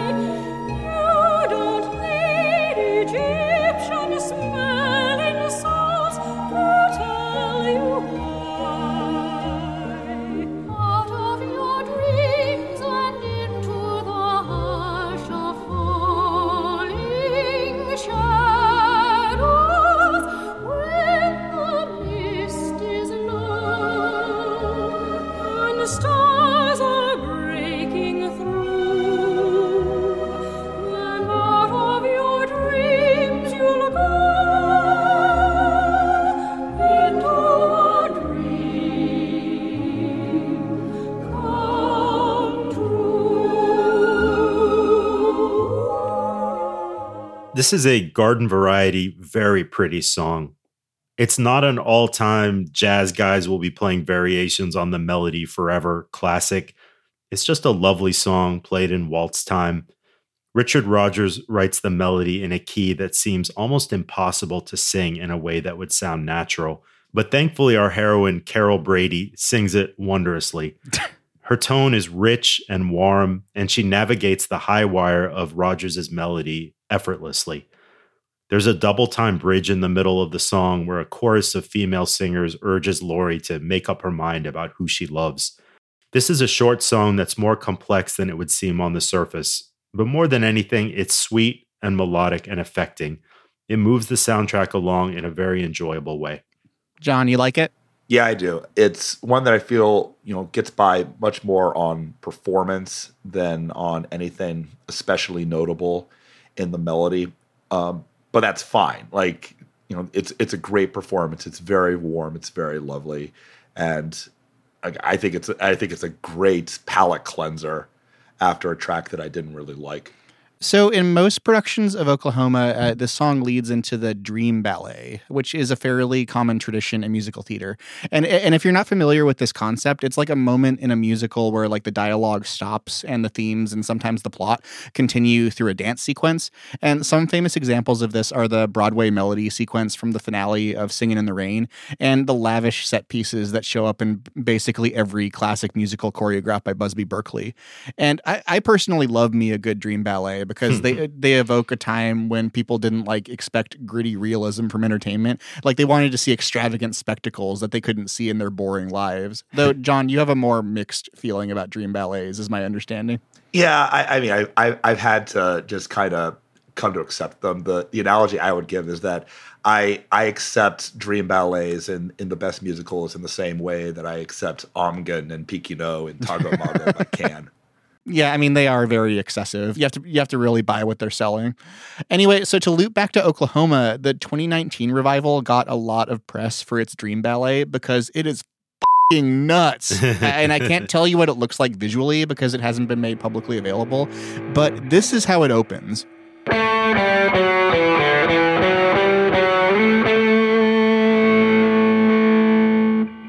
That's Welder and Neil Young. Well, I think the cultural touch point they're going for is the Jimi Hendrix Star Spangled Banner. That too. Yeah.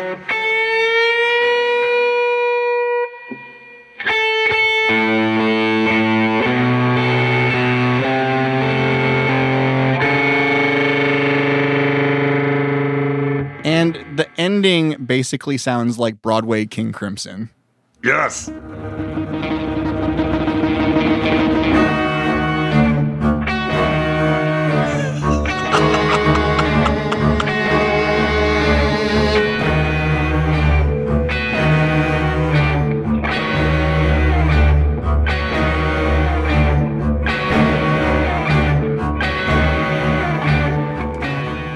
This has got John headbanging, just like I planned.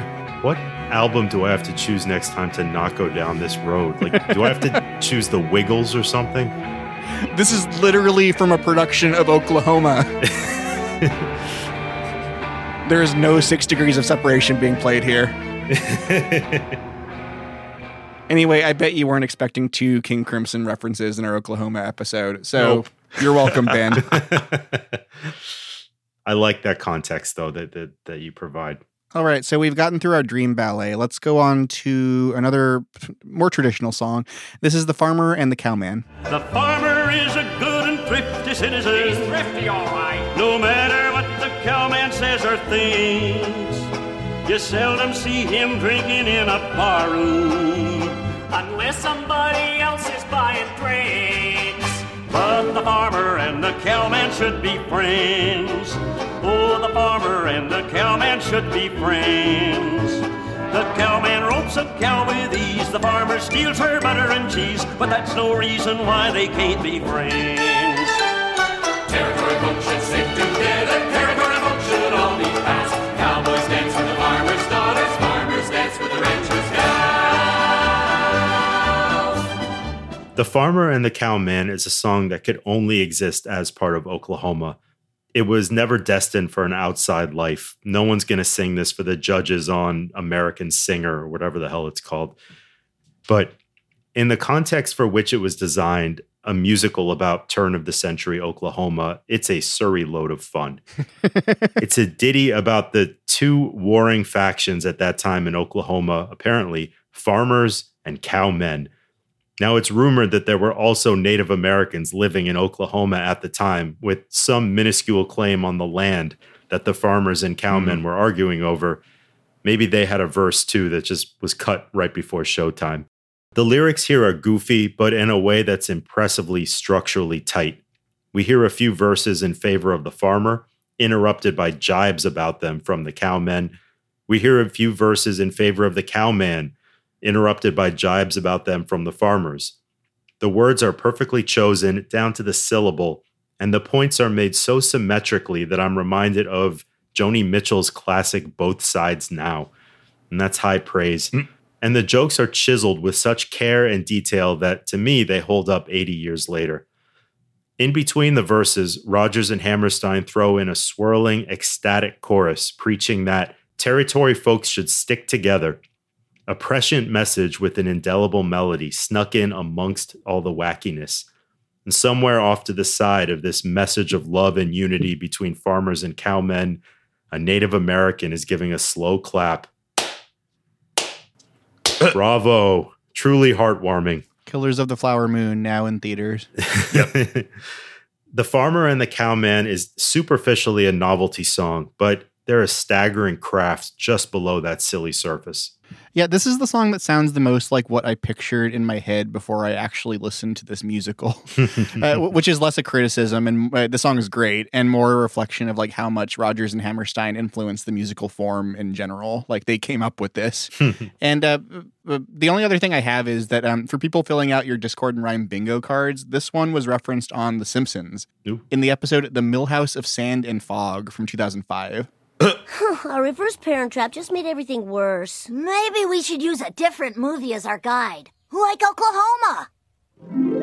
Oh, the farmer and the cowman should be friends. Oh, the farmer and the cowman should be friends. One man likes to push a plow, the other likes to chase a cow, but that's no reason why they can't be friends. Yeah, that was basically a Family Guy joke. 2005 is like well into the no man's land of Simpsons for me. So, John, what do you think? I am fascinated by this one, and I really like it. But I think that there's something lingering under the surface of this, and I noticed it, the last couple times that I listened to this track, with one of the verses that's tucked near the end. It's when Curly sings, "And when this territory is a state and joins the union just like all the others, the farmer and cowman and the merchant must all behave themselves and act like brothers." And the thing that I think is simmering below the surface with this is this idea of we all need to, not fight each other, basically because we have to stand up to everyone who's around us. Because I get the sense in listening to this of the people in this territory having kind of an inferiority complex. And what I mean is Oklahoma joined the Union as a state way later than the other states that basically surrounded it on all sides. Like, with the exception of like the very, very west end of the Panhandle that touched New Mexico, which came in later, the rest of it was surrounded by, states like Texas and other states, that had been in the Union for a long time. But Oklahoma was like this, this dumping ground of, people who, that they decided like, we don't really want them to be part of the Union. Kind of like, I don't know, like how like New Jersey people would feel in the shadow of New York or something. But and the sense like we all have to like be together because, we're the underdogs in not just in this region, but in this country. And it's something that I just find really, really fascinating is, with this being a musical about Oklahoma, it's kind of, not just about just the specific area, but it's a musical about underdogs. About people who are just like trying to like find their place in a world that maybe doesn't really care if they make it or not. And I feel like this song, like for being such a silly, goofy, almost novelty number, has kind of this lingering sense of poignancy just under the surface that I find really interesting. That was great, John. That's good, yeah. Zooming out for some historical context. Okay, well, let's move on to the penultimate track in this musical. This is called All or Nothing. And I'm sorry, Ben, that or is spelled E-R. You'll have to be a little more standoffish when fellers offer you a buggy ride. I'll give an imitation of a crawfish and dig myself a hole where I can hide. I heard how you was kicking up some capers when I was off in Kansas City, Mo. I heard some things you couldn't print in papers from fellers who've been talking like they know. Foot, I only did the kind of things I order, sorta. To you I was as faithful as can be. For me, them stories about the way I lost my bloomers, rumors, a lot of tempest in a pot of tea. The whole thing don't sound very good to me. In All or Nothing, Will lectures Ado Annie about how things will have to be if they're going to settle down and be a couple. He makes clear to her that he's going to remain stodgy and predictable through the course of their marriage. Quote, I'm a one-woman man, home-loving type, all complete with slippers and pipe.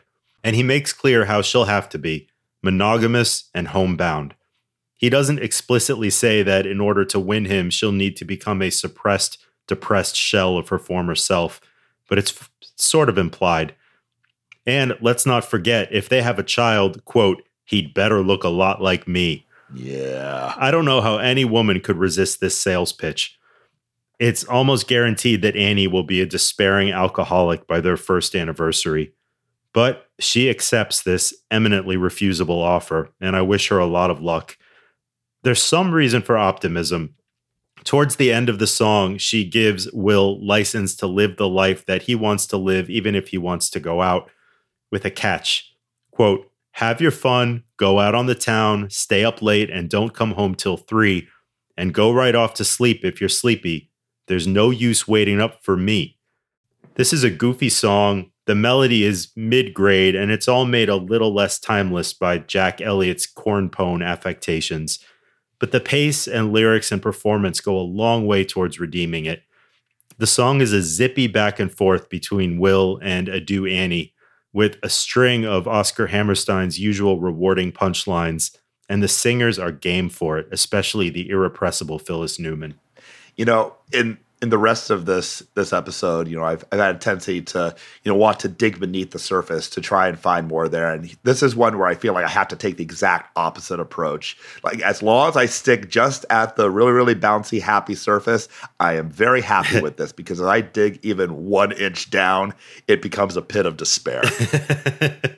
But, that surface is a lot of fun. It's a very, very, very, very chipper number. And again, just don't think about it too hard and you'll be very happy. Yeah, I really got nothing about this song, so I'm going to share one piece of trivia apiece about Rodgers and Hammerstein. So Richard Rodgers is one of 2 people to not just earn an EGOT, meaning Emmy, Grammy, Oscar, Tony, but a PGOT, adding a Pulitzer to that pile. Wow. The only other person to achieve this distinction is composer Marvin Hamlisch. And Oscar Hammerstein is the only Oscar winner named Oscar. Wow. I like this. I like what you're bringing. At least until Oscar Isaac wins one. Yes. Okay, well, it's time for the grand finale. This is the title song, Oklahoma, or as you probably know it. Oklahoma,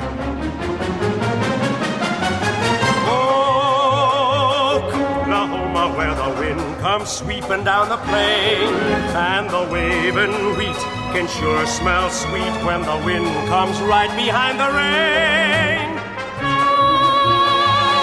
Oklahoma, every night, my honey lamb and I sit alone and talk and watch a hawk making lazy circles in the sky. We know we belong to the land, And the land we belong to is grand. and when we say, yo, aye-yi-bow-yay, we're only saying, you're doing fine, Oklahoma, Oklahoma, okay. Every time right after this, my brain goes to UNCLE.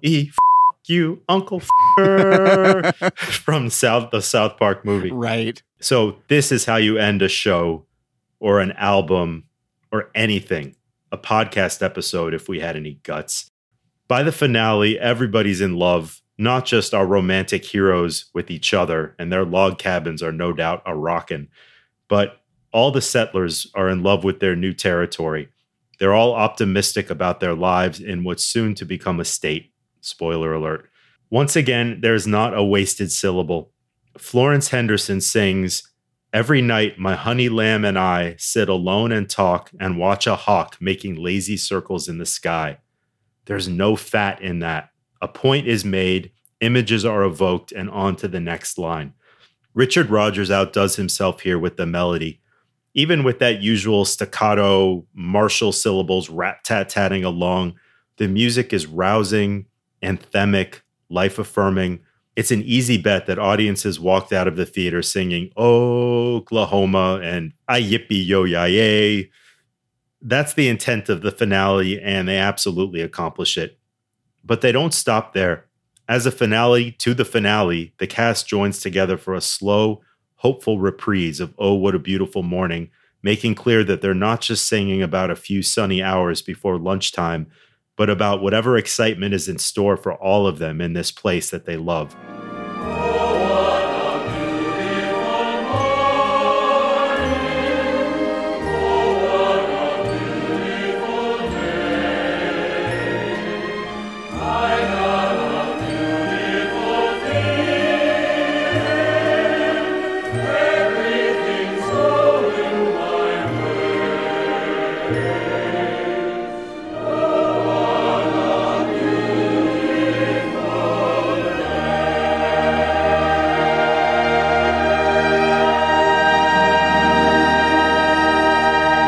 The right to go, remember that song? We wrote that song.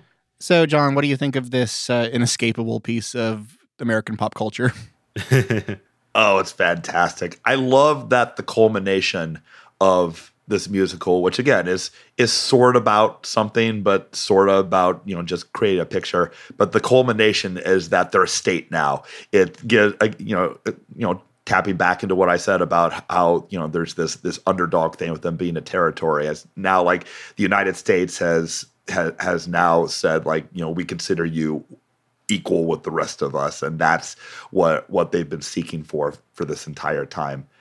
But yeah, the song is so chipper. There's no way that anyone, coming out of a performance of this is not going to feel happy and uplifted. And with that final, reprise of "Oh, What a Beautiful Morning," that's a great capper as well. That's a thing where you're going to come out of both of these and go like, wow, there's some great tunes in here, and maybe make you want to spend your money on listening to it again. But yeah, fantastic. Yeah, Ben didn't clip the intro to this song, so I'm going to play that part from the movie version because I love it. They couldn't pick a better time to start in life. It ain't too early early and it ain't too late. Starting as a farmer with a brand new wife. Soon be living in a brand new state. Brand new state, gonna treat you great.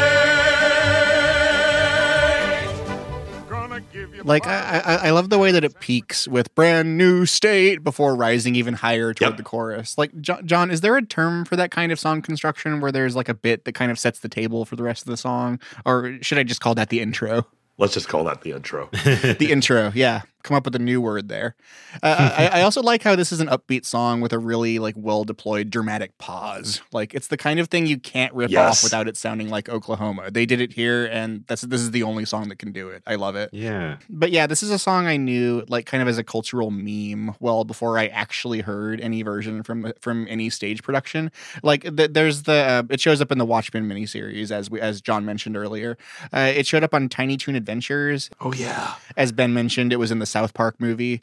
And most recently, I saw it referenced in the finale of the Bob Newhart show, sung by Suzanne Plachette. Wow, you realize this may be the last time we all have dinner together? Oh, Oklahoma, where the wind comes sweeping down the plain, I'll get the beans.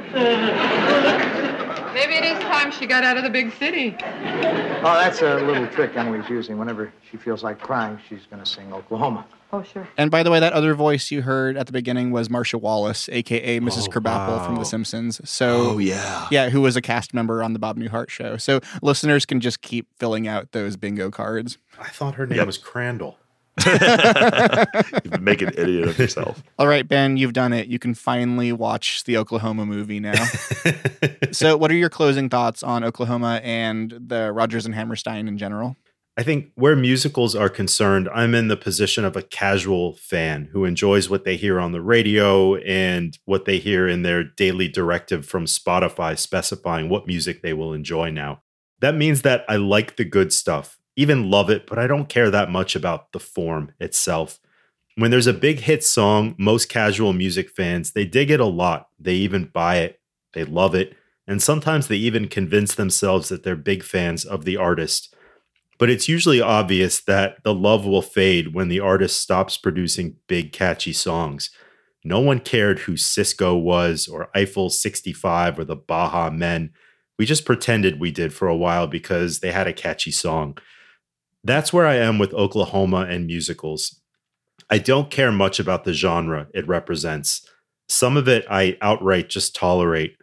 But when a musical is really good, when it's the equivalent of a killer summer banger like Party in the USA or Blank Space, I do absolutely love it. And it affects me, and I'm excited to tell a few dozen podcast listeners about it.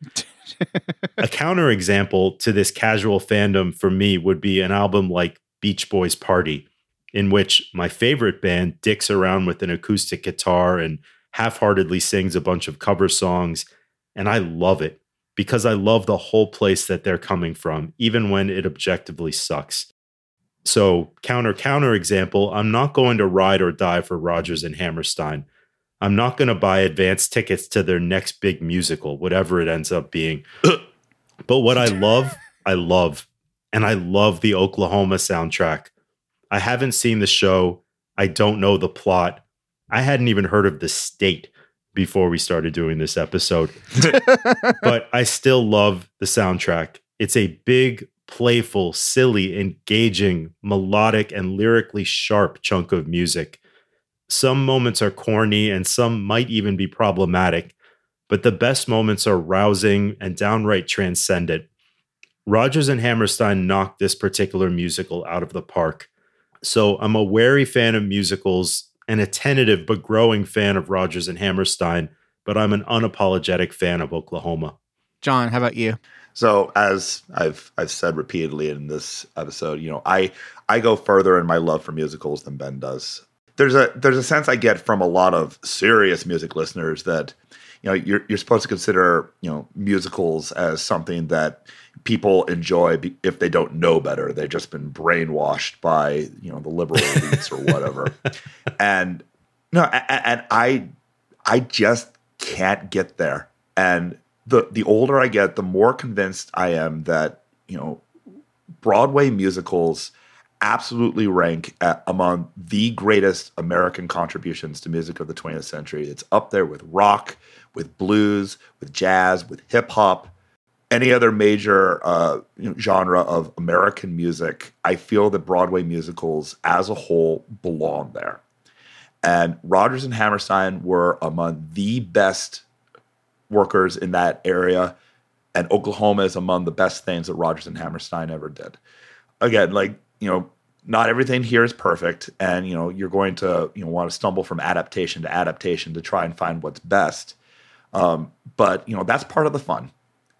And again, I'm really, really glad that Ben picked this, because it's funny, as much as I love musicals, I never would have picked something like this for an episode. So I'm glad that we had an opportunity to do this, because this is a great piece of music that absolutely deserves the time that we gave it. Well said, John. Yeah, we've covered huge bands on Discord and Rhyme like the Beatles, and huge albums like Hysteria by Def Leppard.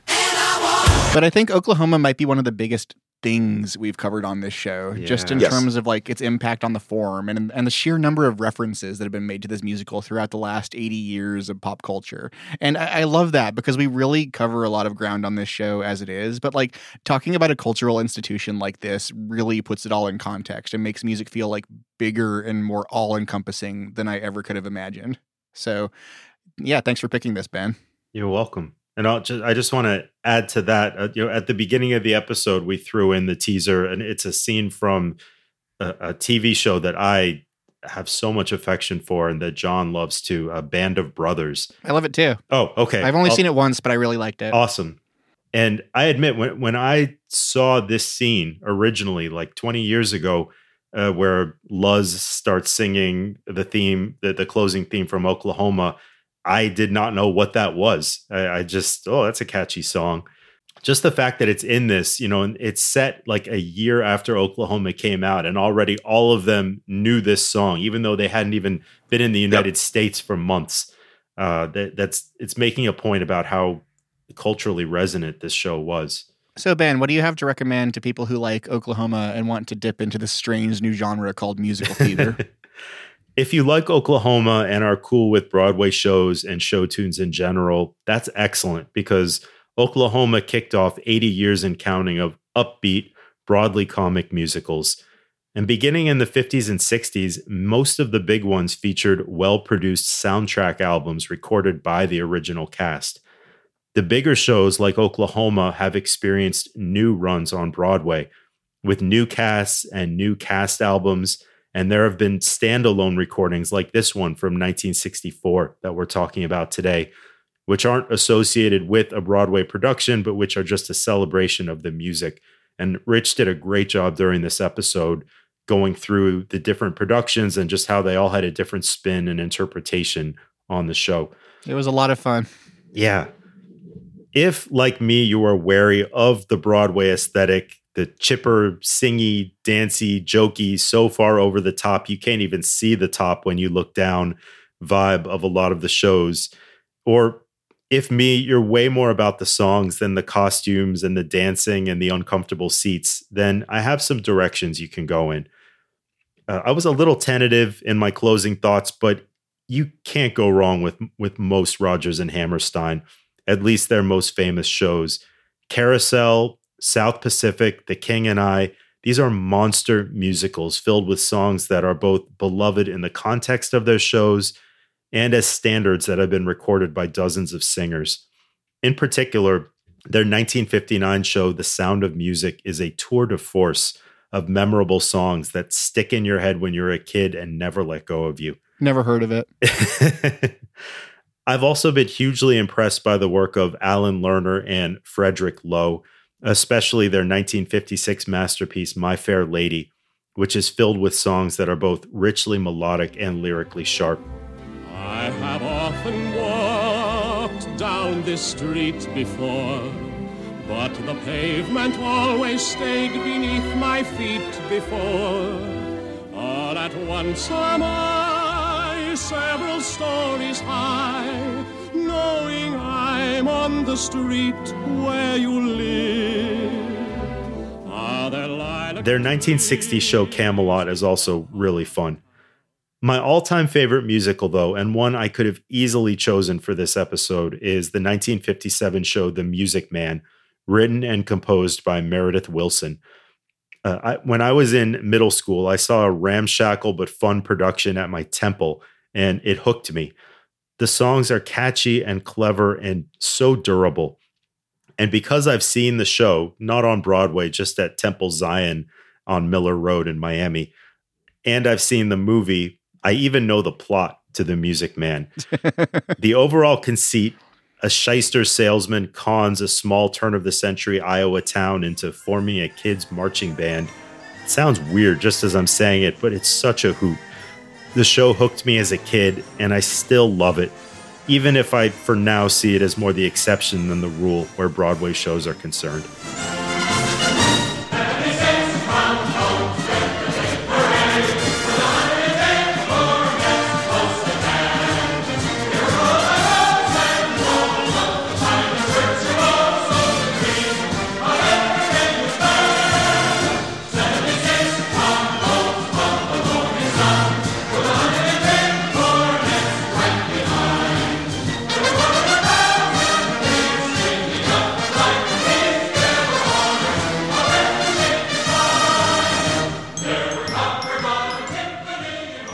So I don't have a very deep knowledge of musical theater, but I imagine that a lot of our listeners are people like me and Ben who have only like dabbled in it. So I think it's fine to recommend some of the more obvious choices. So I'll just say you should see West Side Story, either the 1960 film or the more recent one directed by Steven Spielberg. They're both great in their own ways. You should see Singin' in the Rain. If you think you're too cool for Singin' in the Rain, no, you're not. Singin' in the Rain is too cool for you. It is so good. Yep. And to continue the Gene Kelly thread, my one kind of left field pick is the 1967 Jacques Demy film, The Young Girls of Rochefort, starring real-life sisters Catherine Deneuve and Francois d'Orléac. If you watch these movies, you will be well on your way to loving musicals. Nous sommes deux sœurs jumelles, nées sous le signe des Gémeaux. Mi fa sol la mi ré mi fa sol sol sol ré do. Toutes deux demoiselles, ayant eu des amants très tôt. Mi fa sol la mi ré mi fa sol sol sol ré do. Nous fûmes toutes deux élevées par maman, qui pour nous se priva travailla vaillamment. Elle voulait de nous faire des érudites, et pour cela vendit toute sa vie des frites. Nous sommes toutes deux nées de pères inconnus. Cela ne se voit pas, mais quand nous sommes nus, nous avons toutes deux au creux des reins, c'est fou. Là, un grain de beauté qu'il avait sur la joue. Nous sommes deux sœurs jumelles. And John, what do you got to recommend? Well, Ben and Rich, you grabbed a lot of my musical recommendations. Oops. No, that's fine. I love The Music Man. I love The Keen and I. Sound of Music is wonderful. My Fair Lady is fantastic. I would recommend, the first thing I would recommend is, there are a lot of great Disney movies that are also just great musicals in their own right. We did a bonus episode a couple years ago on Disney songs. There's a lot of great classic ones. Mary Poppins, again, it may seem like a cliche, but that is a freaking great musical, even when you strip away the visuals on it. Though her words are simple and few, listen, listen, she's calling to you. Feed the birds, tuppence a bag, tuppence, tuppence, tuppence a bag.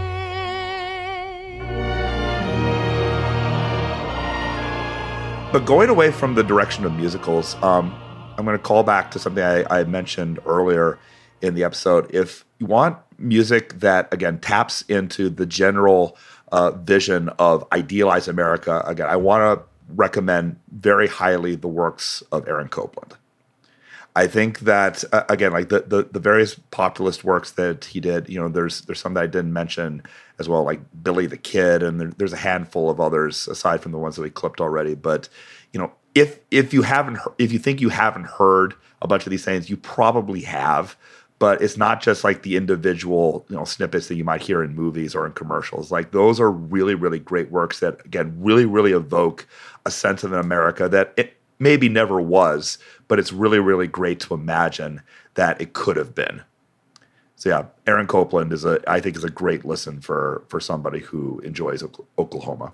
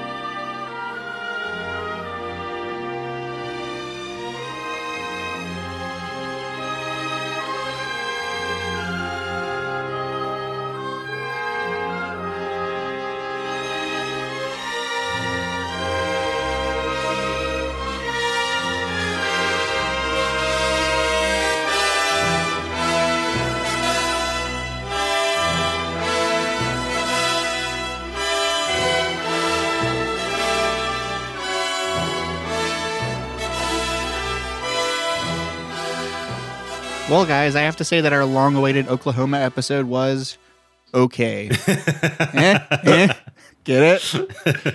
Yes. All right, next episode. Phil is going to be talking about the album Demons and Wizards by Uriah Heep, which, as far as we know, has never been adapted into a Broadway musical. But there's still time.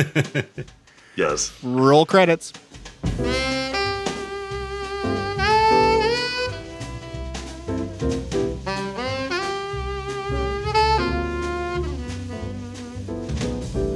Thank you for listening to Discord and Rhyme. You can buy the Oklahoma soundtrack and other musicals by Rodgers and Hammerstein at your local record store, or just look around online and you're bound to find some version of it for cheap. You can also buy or stream it at the usual places such as Spotify, Apple Music, YouTube, and Amazon. Visit our website, discordpod.com, for show notes and a Spotify playlist featuring this album and every song we clipped in this episode. You can follow Discord and Rhyme at DiscordPod on Instagram for news and updates. Visit John's music review archive at johnmcferrinmusicreviews.org. Fair warning, he rates albums in hexadecimal. Editing and production is by me, Rich Bonnell, and special thanks to Mike DeFabio for the theme song. And also special thanks to my wife for enduring many different versions of Oklahoma in our household over the course of the last couple of weeks. Thanks, Jen. See you next album, and keep as cool as you can.